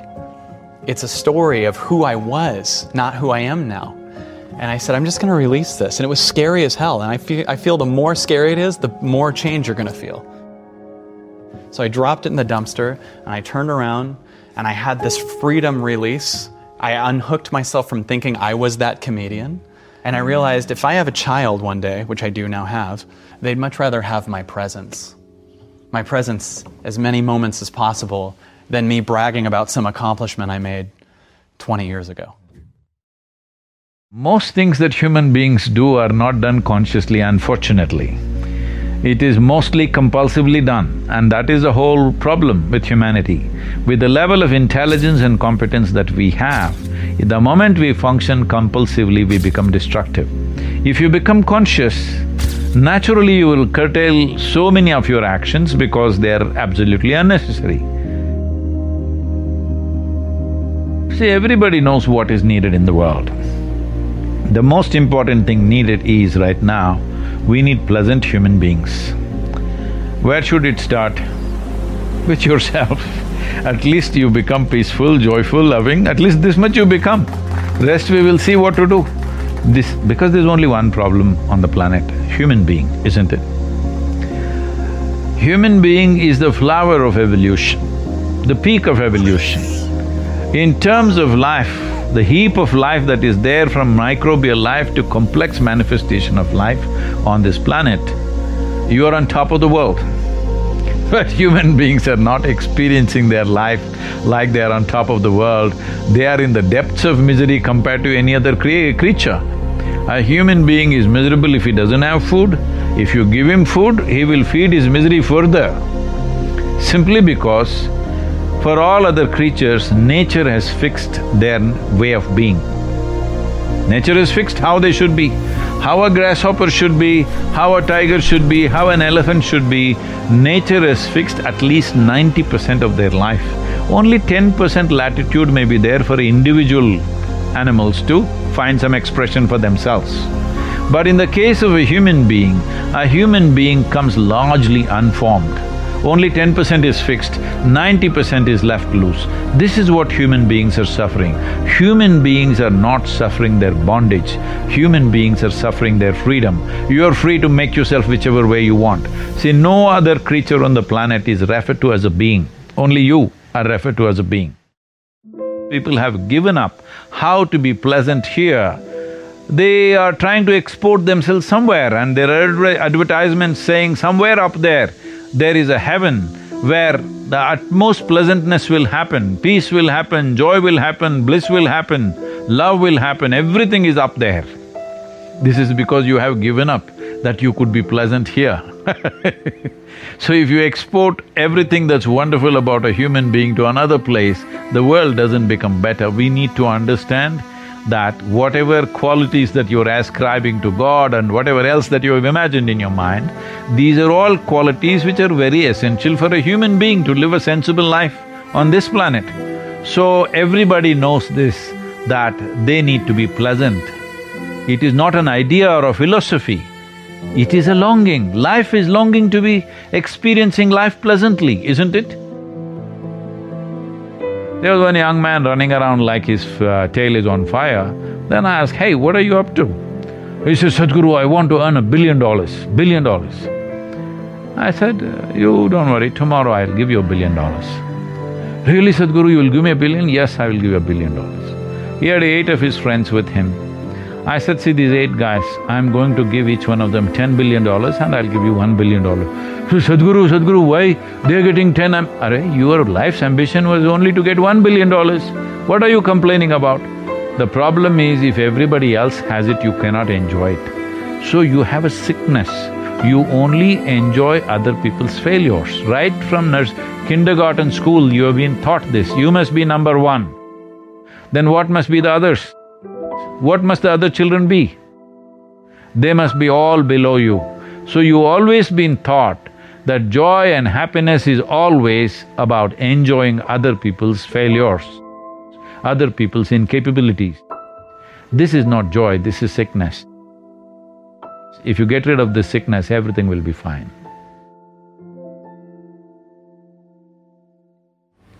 Now, I've heard you talk about time and energy in a different way, and it's really impacted me. So what can you offer those who are worried about wasting time? If you're against wasting time, that means you're against meditation. Time is not something that you use. Time is the basis of your life. Your life is time. So, should you necessarily do something? That's an individual choice. Time is a very relative experience. On a given day, you're very joyful. Have you noticed on that day, 24 hours, poof, went off like a moment. Another day, you're miserable or depressed, 24 hours feels like 10,000 years. So only miserable people can have a long life. So those miserable people raise all these kind of questions and make it like it's some great philosophy. Life is not a philosophy. Philosophy is a silly explanation to a life which is a phenomena beyond all explanations. You can only experience this. You can't deduct it into your philosophy. The moment you deduct it into your philosophy, you become a constipated life. That means it happens little by little. It doesn't happen like an explosion. What do you think it is that's getting in the way of people's potential? Well, most things that human beings do are not done consciously, unfortunately. It is mostly compulsively done, and that is the whole problem with humanity. With the level of intelligence and competence that we have, The moment we function compulsively, we become destructive. If you become conscious, naturally you will curtail so many of your actions because they are absolutely unnecessary. Either you're trying to be better than somebody, which you can never be, or you're trying to do something in competition with the rest of the world, wanting to prove some nonsense that nobody's convinced about anyway. And all these countless number of people who existed on this planet before you and me, all those idiots also were doing the same thing. If life is a race, what is the goal? You must get to the finish line faster than others. Finish line is death. So if you want to win the race, you must go ahead of me, please don't do that. I'm older than you, let me go first, okay? So, this whole nonsense about wanting to be better than somebody is happening because you have not found any sense of profoundness in your own existence. If you pay enough attention to life, then you will see, when I say life, life is an explosion happening all around you. When people use the word life, they are talking about their work, they're talking about their family, their relationships, their wealth, their money. No, these are all accessories, frills to life. So let's not think too much about ourselves. If we understand the context of our existence, we are just a small pop-up on this planet and we'll pop out. If we know this, keeping your life pleasant, profound, if necessary in action, impactful, that is a choice. But keeping yourself pleasant and making the experience of life profound, whether you do it with activity or without activity, that's an individual choice. But to do it without activity is much harder than to do it with activity. Most people who are lazy are also bitter about something.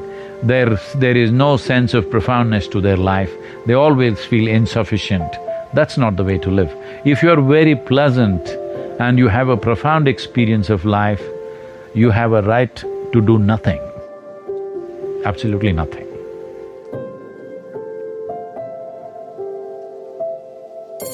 In tonight's Health Edge, the growing trend of cyberbullying. 5,000 school employees walked out to demand increased education funding. It ultimately, could every kid just get their education through a screen? The more we are taught to list and resent the things of which we were deprived as children, the more we live in that anger and frustration, and the more we remain children.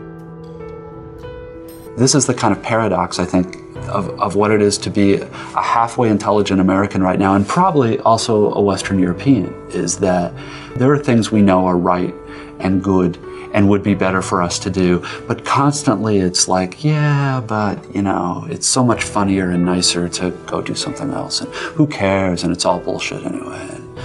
And for me personally, I don't know that it's really ever been all that different. I think probably American education used to be a little bit better and a little bit more difficult, and children had no choice but to realize that there were certain things that were hard and involved a certain amount of drudgery that were actually very satisfying at the end of it. But for the most part, I think in the US, people who've been doing, quote, serious stuff, which is harder and stranger, have always played to a much smaller audience. There's a difference, though, I think, between being mildly bored, but then there's another kind of boredom that I think you're talking about, which is reading. Reading requires sitting alone by yourself in a quiet room, and I have friends, intelligent friends, who don't like to read because it's not just bored. There's an almost dread that comes up, I think, about having to be alone and having to be quiet. And you see that when you walk into most public spaces in America. It isn't quiet anymore. They pipe music through. And the music's easy to make fun of because it's usually really horrible music, but it seems significant that we don't want things to be quiet ever anymore. And to me, I don't know that I could defend it, but that seems to me to have something to do with when you feel like the purpose of your life is to gratify yourself and get things for yourself and go all the time. There's this other part of you that's the same part that can kind of is almost hungry for silence and quiet and thinking really hard about the same thing for maybe half an hour instead of 30 seconds, that doesn't get fed at all. And it makes itself felt in the body and a kind of dread in here. I don't know whether that makes a whole lot of sense, but I think it's true that here in the US, every year the culture gets more and more hostile. And I don't mean hostile like angry, just it becomes more and more difficult to ask people to read or to look at a piece of art for an hour, or to listen to a piece of music that's complicated and that takes work to understand, because, well, there are a lot of reasons, but particularly now in computer and internet culture, everything is so fast.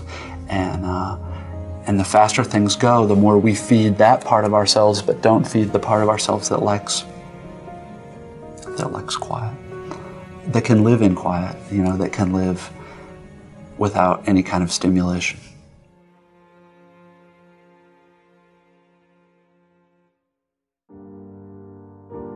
Well, particularly if you have a remote control, see, when that happens, you go to a different channel. And if you don't like that channel, you go to a different channel. One of the reasons I can't own a TV is I've started having this thing where I become convinced there's something really good on another channel and that I'm missing it. And so instead of watching, I'm scanning anxiously back and forth for this thing that I think I want that I don't even know what it is.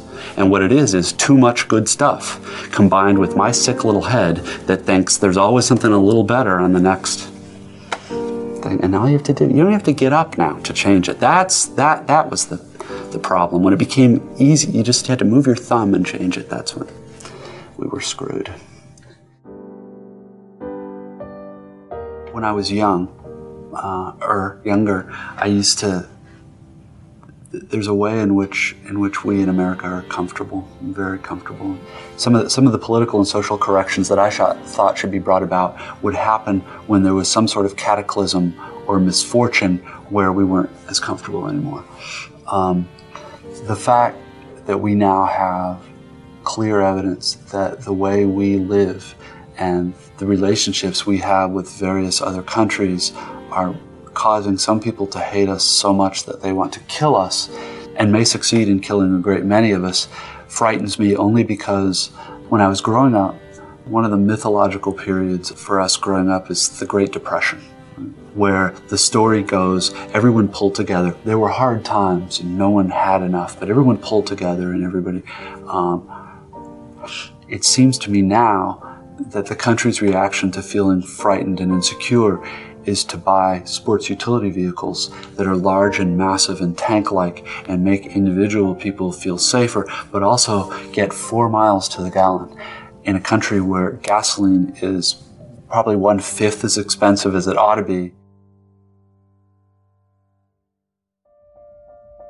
There's a sanity in Europe about gasoline prices and fuel consumption that there isn't here yet.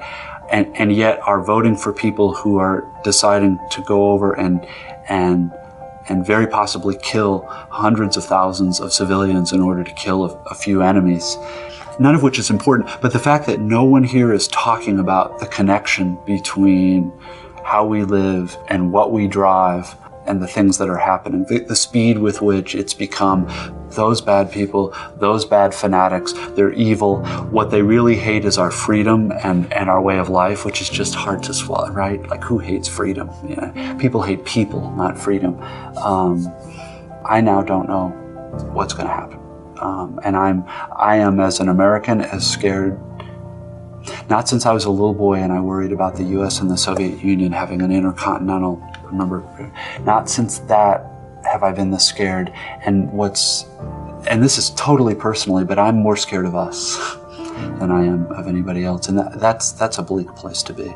I don't think this is an evil country. I don't think American people are evil. I think we've had it very easy materially for a long time, and we've gotten very little help in understanding things that are important besides being comfortable. And I don't think anybody knows how we will react if things get really hard here. The fact that we're strong militarily and economically is a good thing, but it's also a frightening thing.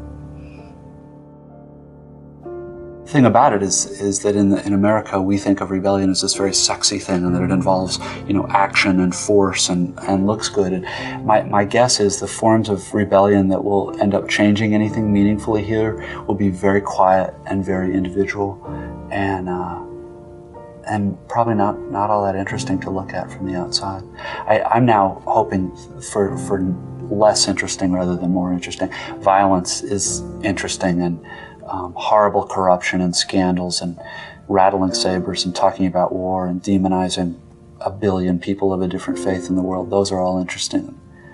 Sitting in a chair and really thinking about what this means and why the fact that what I drive might have something to do with how people in other parts of the world feel about me isn't interesting to anybody else.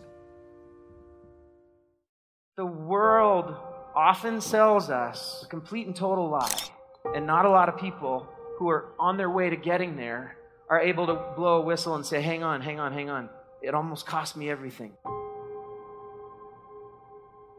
If you knew the cost of being a rock star, if you were standing right next to some of your heroes who have given their lives to playing Major League Baseball, if you knew the cost of a NASA astronaut, if you knew the cost of someone who's gone to medical school once, twice, 3 times, you want to know the cost of what you're going to give yourself to. Some cost is absolutely worth it. It's the greatest thing you could ever do. It's sacrifice, it's perseverance, it's everything that you've heard about. It's what it takes to get from here to there. Other costs that are very rarely talked about, if I'm going to see my face on a magazine cover and I'm going to play concerts 250 nights a year, and I'm going to do that year after year after year, and this place actually is not big enough. The next time we play, we're going to sell out something twice that size. And then that's not big enough. We're going to sell out something, there's never enough. And that I can speak to. In the music industry, there is never enough. That's the only industry I'm going to speak to. But my guess is if you were to ask other people in this room that represent other industries, there is never enough. There will never be enough accolades. There will never be enough paycheck increases. There will never be enough awards. There will never be enough. And as a musician, when we were starting to believe that we got to play bigger places and we got to sell more CDs and we need to have more fame, we nearly lost our own families. We nearly lost our own best friendships. We couldn't say when we had been in our communities last. We would say the same flipping thing night after night after night on stage. And we used to say we'll never be those guys. We'd go see one of our favorite bands play, and they would joke one night, and you're like, that is hilarious. The second night, when the joke is in the same place, and then if I got to go backstage and meet so-and-so, and the closer I got to them, the more I realized that, oh man, the closer I get, the sadder they seem to be. Not like someone who's bigger than life and is about to inspire me. They might inspire me in the other direction, away from leaving community, leaving friendships, putting my eye on, I am going to be the biggest, baddest, most well-known rock star. I'm going to make millions. I'm going to sell millions. I'm going to have millions of people singing songs at the cost of your heart, at the cost of your own heartbeat. Some cost is not worth it. Some cost is awesome, okay? Some cost is not worth it. Some cost is awesome. As you go through your life trying to figure out what your dream is, please ask people who have gone before you, what's the cost? What does it take? What will I give up? And if what you're giving up is in kind of the beautiful cost category, go, and bring someone with you that can keep you moving forward. If the cost is your own heart, your own contentment, your own peace, your own rootedness, I want you to ask a lot of people in your life, would this be worth it? Would that be worth it for me? And do not waste big chunks of your life, and don't put yourself in a position where a 3rd or 4th divorce is the norm, and don't put yourself in a place where you have 5 homes up on the top of these hills and you don't know which one you're going to go to. Don't amass things. Don't grow things. Don't give your life to things that will end up oppressing you and holding you down. Don't do it. The cost is not worth it. I think every one of us is love and every one of us is fear. And what you feed is going to win. And what the world feeds, if you live by the world standards, is going to build up your fears. We don't have to look very much further than what we put on TV. We put on TV. You want to see bad news stop playing? Value something else. You know who they're playing to? You, us. We're the audience. What's on stage is defined by the audience. Why do we focus on terrorism? Why? Over and over and over and over and over again. Car crashes, famine. I want stories of radical love 15 times a day. I hate the word terrorism. I hate it so much. It should exist in like the tiniest font and maybe italics that makes it harder to read and lowercase. It exists. It should not be louder than this drum. That word is crushing the world because it's on our marquee. We have made it the biggest, scariest, most massive font. It's on every country's television. How about this one? Will some of you, even one of you, come up with what is the opposite word? The opposite word of terrorism that is going to overshine and crush that freaking ridiculous word. And that you're going to be a part of it. And we are going to be a part of it. And then our news is going to start shining lights on it. And I want that story more profoundly told than anything that's terrorist in this world. It should exist. The word, unfortunately, has to exist. But what is the opposite word? We are love and we are fear. And if you kick fear out of your own life as much as you can, you ask God to do the same. You ask Him to put you in family. You ask Him to put you in community. You give other people the privilege of telling you and reminding you who you are. The world changes. The things up on the marquee go away. New things replace. All right, I'm going to leave you with this. The most powerful quote in my life. Our deepest fear is not that we are inadequate. Our deepest fear is that we are powerful beyond measure. It is our light, not our darkness, that most frightens us. We ask ourselves, who am I to be brilliant, gorgeous, talented, fabulous? Actually, who are you not to be? Who are you not to be? You are a child of God, every one of you with a heartbeat. Your playing small does not serve this world. It doesn't serve this room. It doesn't serve your family. It doesn't serve the school. Your playing small serves no one. There is nothing enlightened about shrinking so that other people won't feel insecure around you. We are all meant to shine as children do. We were born to make manifest the glory of God that is within us. It's not just in some of us, it's in everyone. It's not just in some of us, it's in everyone. And as we let our own light shine, we unconsciously give other people permission to do the same. What does your heart beat for?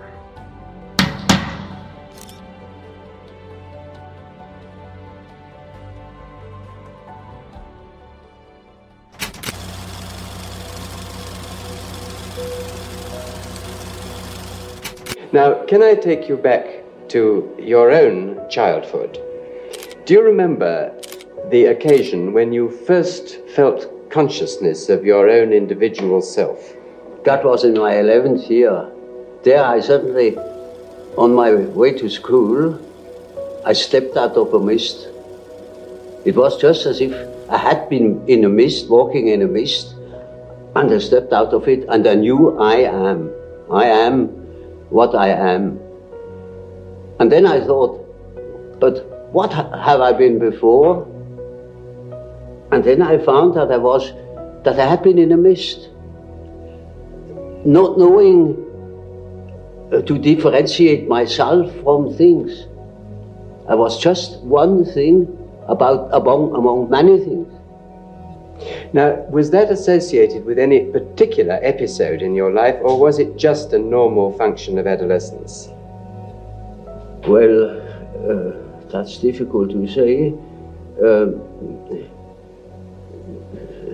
As far as I can remember, nothing had happened before that would explain this sudden coming to consciousness. You hadn't, for instance, been quarreling with your parents or anything? No. Have you concluded what psychological type you are yourself? Naturally, I have devoted a great deal of attention to that painful question, you know. And reached a conclusion? Well, you see, the type is nothing static.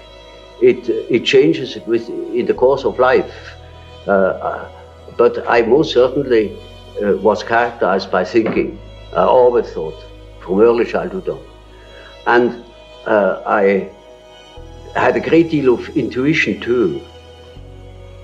And I had a definite difficulty with feeling. And my relation to reality was not particularly brilliant. I was often at variance with the reality of things. Now that gives you all the necessary data of the diagnosis. I remember you said that death is psychologically just as important as birth.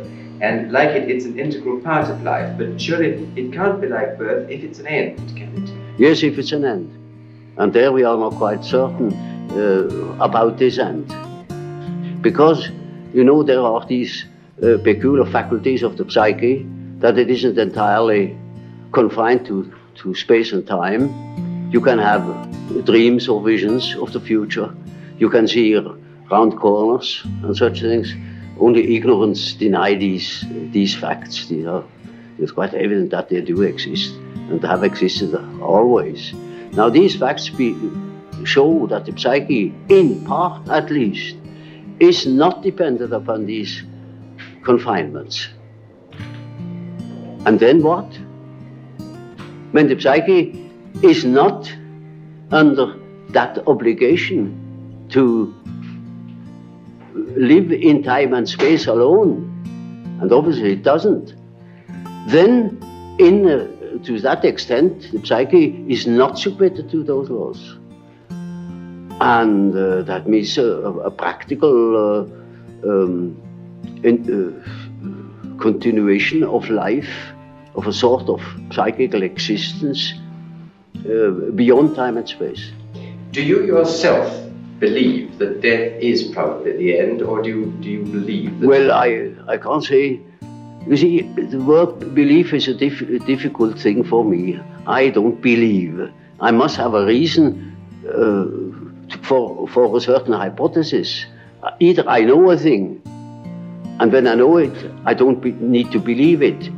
If I don't allow myself, for instance, to believe a thing just for the sake of believing it. I can't believe it. But when there are sufficient reasons for a certain hypothesis, I shall accept these reasons, naturally, and should say, we have to reckon with the possibility of so-and-so.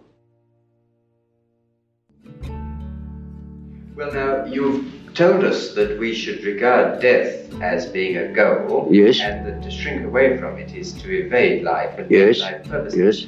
What advice would you give to people in their later life to enable them to do this, when most of them must in fact believe that death is the end of everything?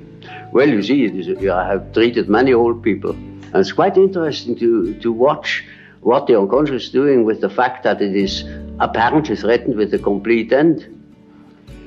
It disregards it. Life behaves as if it were going on. And so I think it is better for old people to live on, to look forward to the next day, as if he had to spend centuries. And then he lives properly. But when he is afraid, when he doesn't look forward, he looks back, he petrifies, he gets stiff and he dies before his time. But when he is living on, looking forward to the great adventure that is ahead, then he lives. And that is about what the unconscious is intending to do. Of course, it's quite obvious that we are all going to die, and this is the sad finale of everything. But nevertheless, there is something in us that doesn't believe it, apparently. But this is merely a fact, a psychological fact. Doesn't mean to me that it proves something. It is simply so. And so when you think in a certain way, you may feel considerably better. And I think if you think along the lines of nature, then you think properly. And this leads me to the last question that I want to ask you. As the world becomes more technically efficient, it seems increasingly necessary for people to behave communally and collectively. Now, do you think it's possible that the highest development of man may be to submerge his own individuality in a kind of collective consciousness? That's hardly possible. I think there will be a reaction. A reaction will set in against this communal dissociation. You know, man doesn't stand forever his nullification. Once there will be a reaction, and I see it setting in. You know, when I think of my patients, they all seek their own existence, and to assure their existence against that complete atomization into nothingness or into meaninglessness. Man cannot stand a meaningless life.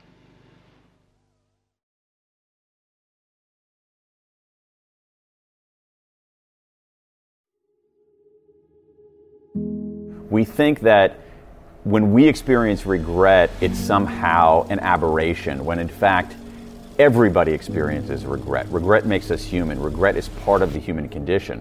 What's more, we think that regret makes us weaker, when in fact, the research shows that, done right, regret can make us stronger, that we can enlist our regrets as an engine for forward progress. In a weird way, regret also taught me about what makes a good life, because as I had collected 16,000 regrets from people in 105 countries, and when they told me their regrets, in a sense, they were also telling me about what made life worth living. Like, I understand that no regrets philosophy. The problem is that it's not possible, because we all have regrets. Now, we should try to minimize our future regrets, but the idea that you should never look backward on your life and say, oh, I wish I had done things differently, is actually a terrible blueprint for living.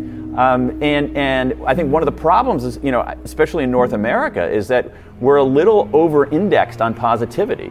Positive emotions are incredibly important, and they should outnumber our negative emotions, but we need some negative emotions because they instruct us. And our most prominent negative emotion is regret, because regret teaches us, it instructs us, it clarifies us. It clarifies what we should be doing and how we should be doing it. And so we need to understand how to deal with our negative emotions. We can't ignore them like no regrets.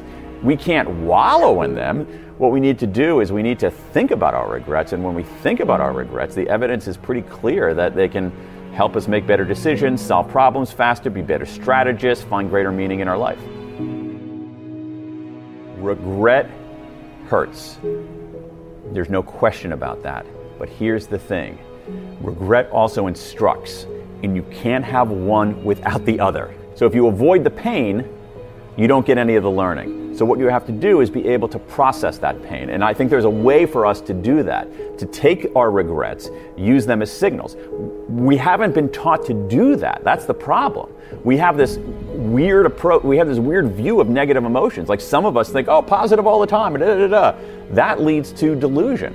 Some of us get so absorbed in our negative emotions that they, in some ways, exonerate us from making progress. That's a bad idea too. What we need to do is we need to process our negative emotions in a systematic way, and I think there's a good way to do that. There's some interesting research on this. One of the things that we think about disclosure of our vulnerabilities and our setbacks and so forth is that people will like us less And in fact, they actually like us more when we do that. And so I actually had a lot of respect for people willing to disclose and willing to explain. And I felt like I was actually helping them make sense of this regret. So it wasn't that much of a downer. The other thing about it, and which is this, is that over and over and over again, people kept talking about the same 4 core regrets. These 4 regrets are revealing. By revealing our regrets, we are revealing what we value the most.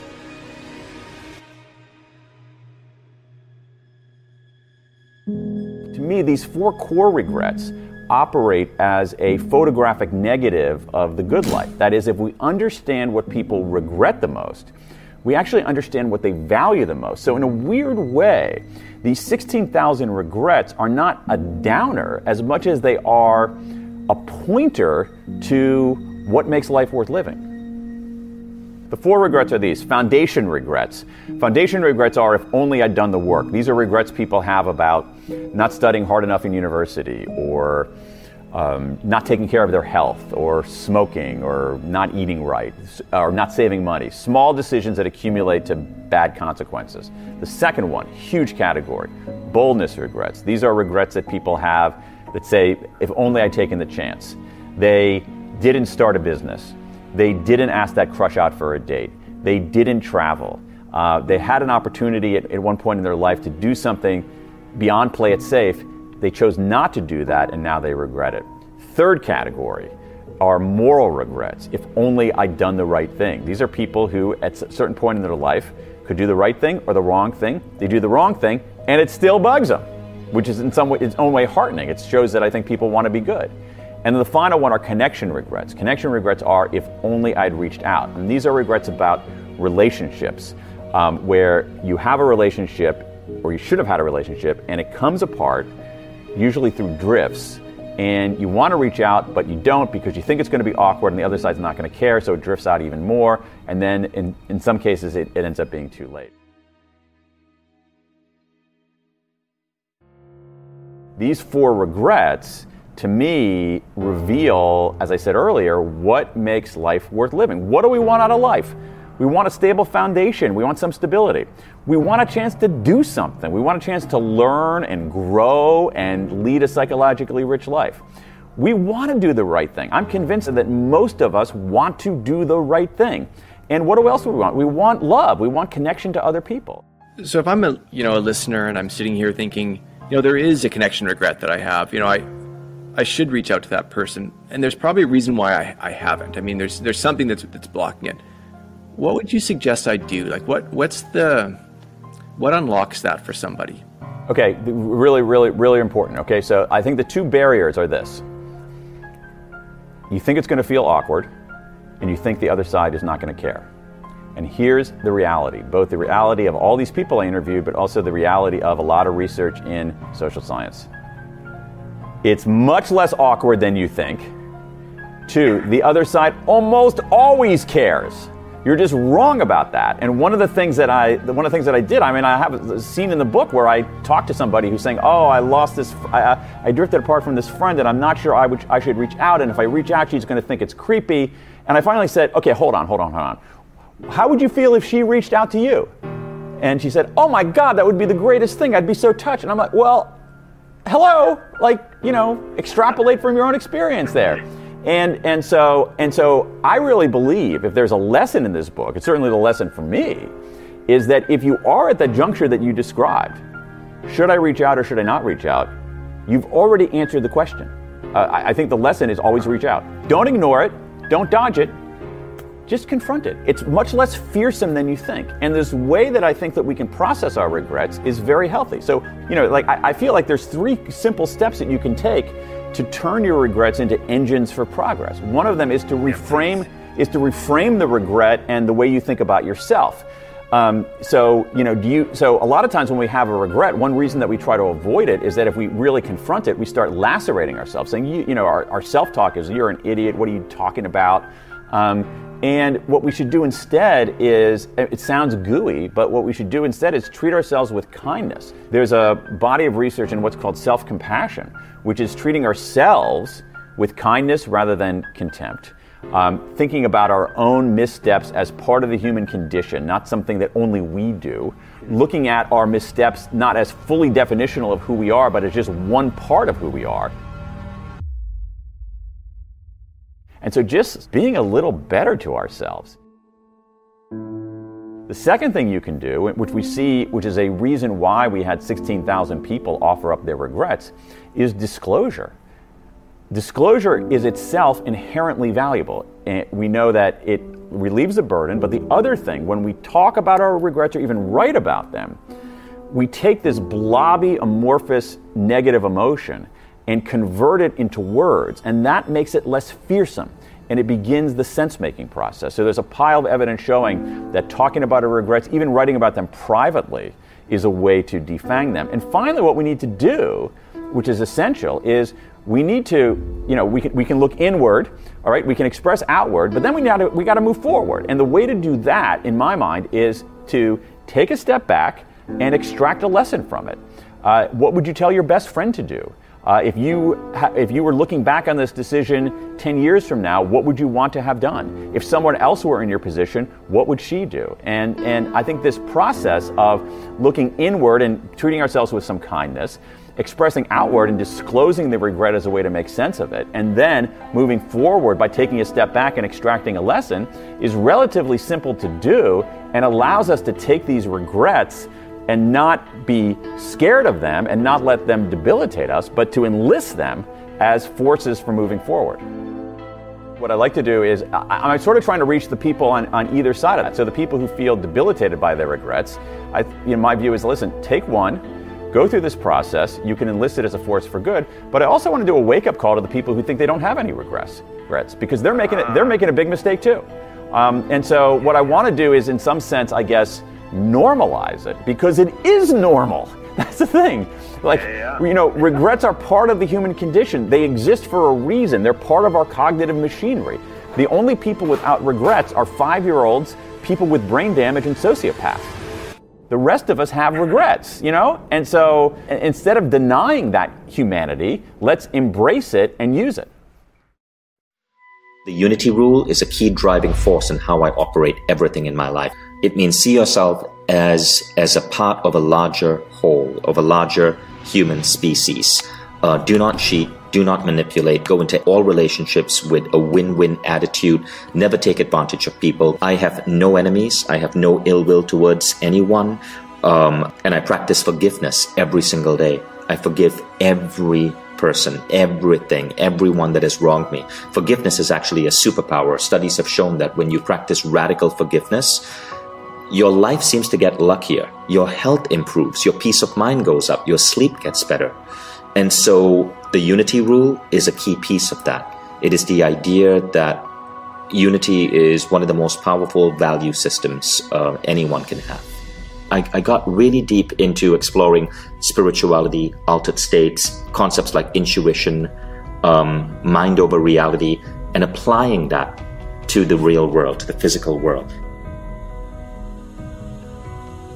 In the Western world, we get tricked into seeing the world from a particular lens, and that is the lens of the physical world, that everything that is real is that which we can touch. But in indigenous cultures of the world, they don't just function in the physical world. They have practices and rituals that help them go deep into the world of spirit, of mind, of soul. For example, lucid dreaming.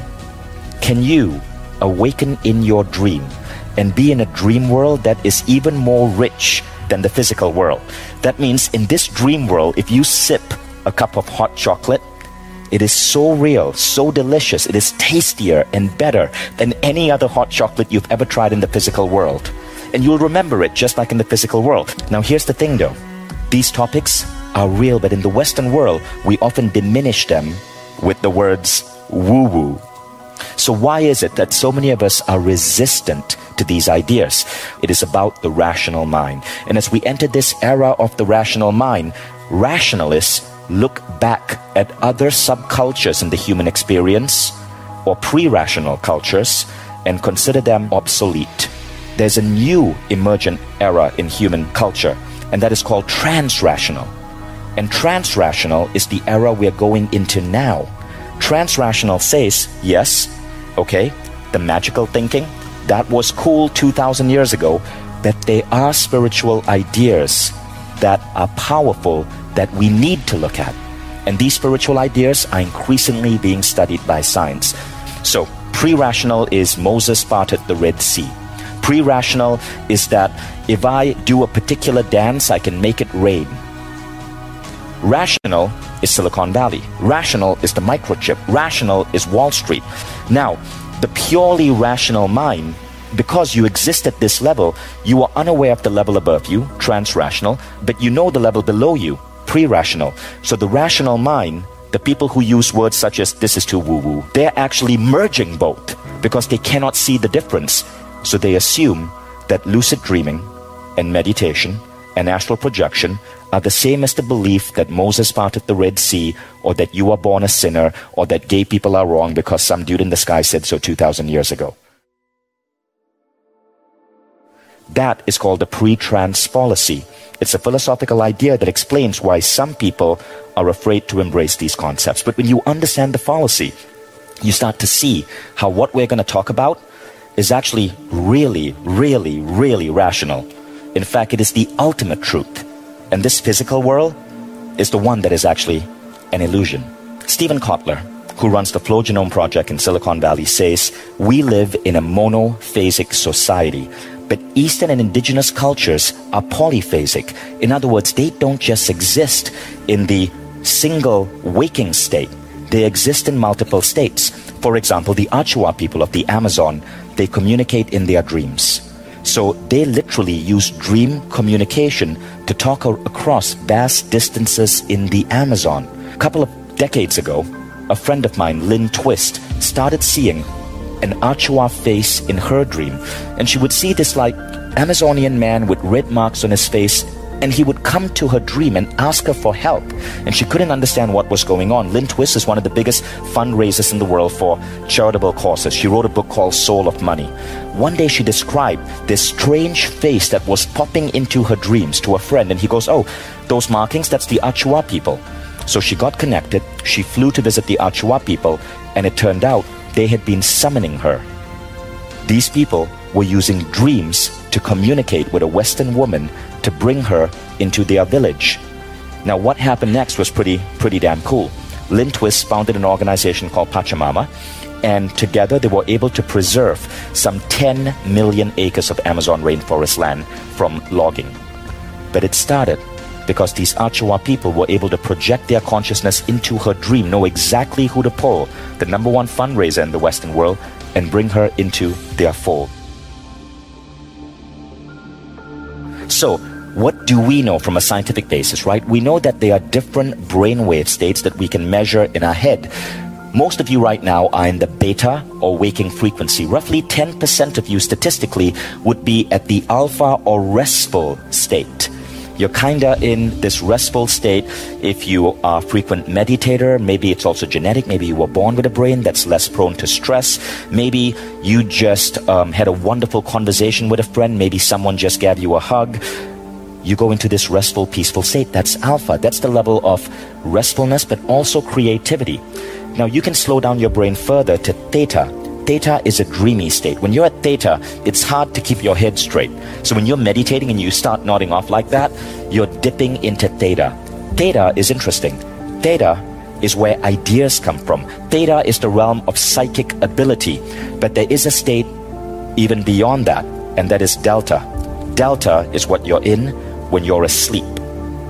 Thomas Edison was known for his naps, right? So he created some 2,300 patents in the Western world. One of the greatest inventors of all time.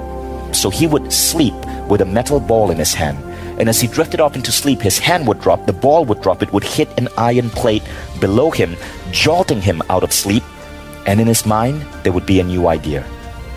But what he was doing was dipping from beta to theta, beta to theta. He was dipping in here to grab ideas and bring them out to the waking state.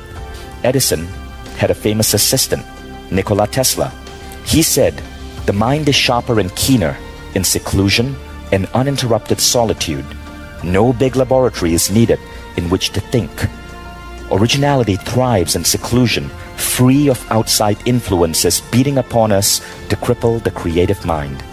Be alone. That is the secret of invention. Be alone. That is when ideas are born. This is why many of the earthly miracles have had their genesis in humble surroundings. Going into yourself, listening to that still voice within.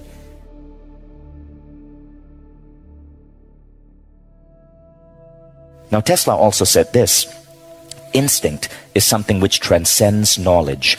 We have, undoubtedly, certain finer fibers that enable us to perceive truth when logical deduction or any other willful effort of the brain is futile.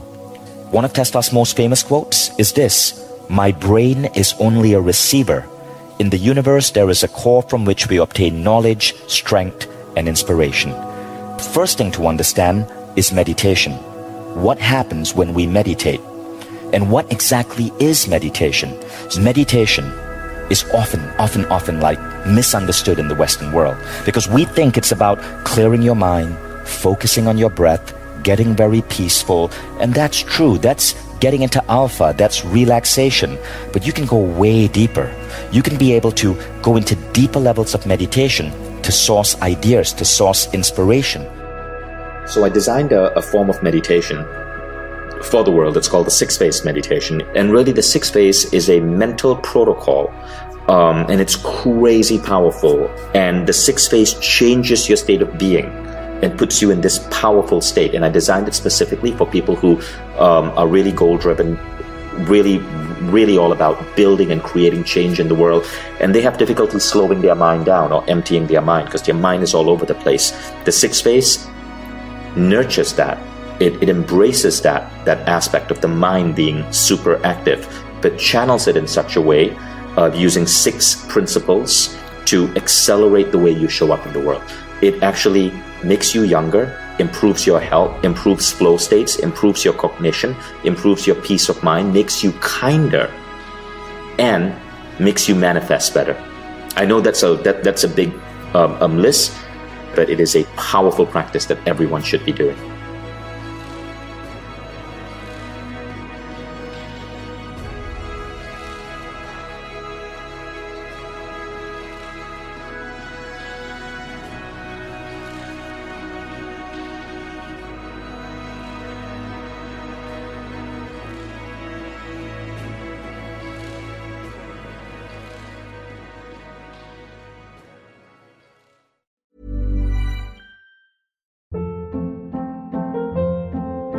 Hold up. What was that? Boring. No flavor. That was as bad as those leftovers you ate all week. Keke Palmer here, and it's time to say hello to something fresh and guilt-free. Hello Fresh. Jazz up dinner with pecan-crusted chicken or garlic butter shrimp scampi. Now that's music to my mouth. Hello Fresh. Let's get this dinner party started. Discover all the delicious possibilities at HelloFresh.com.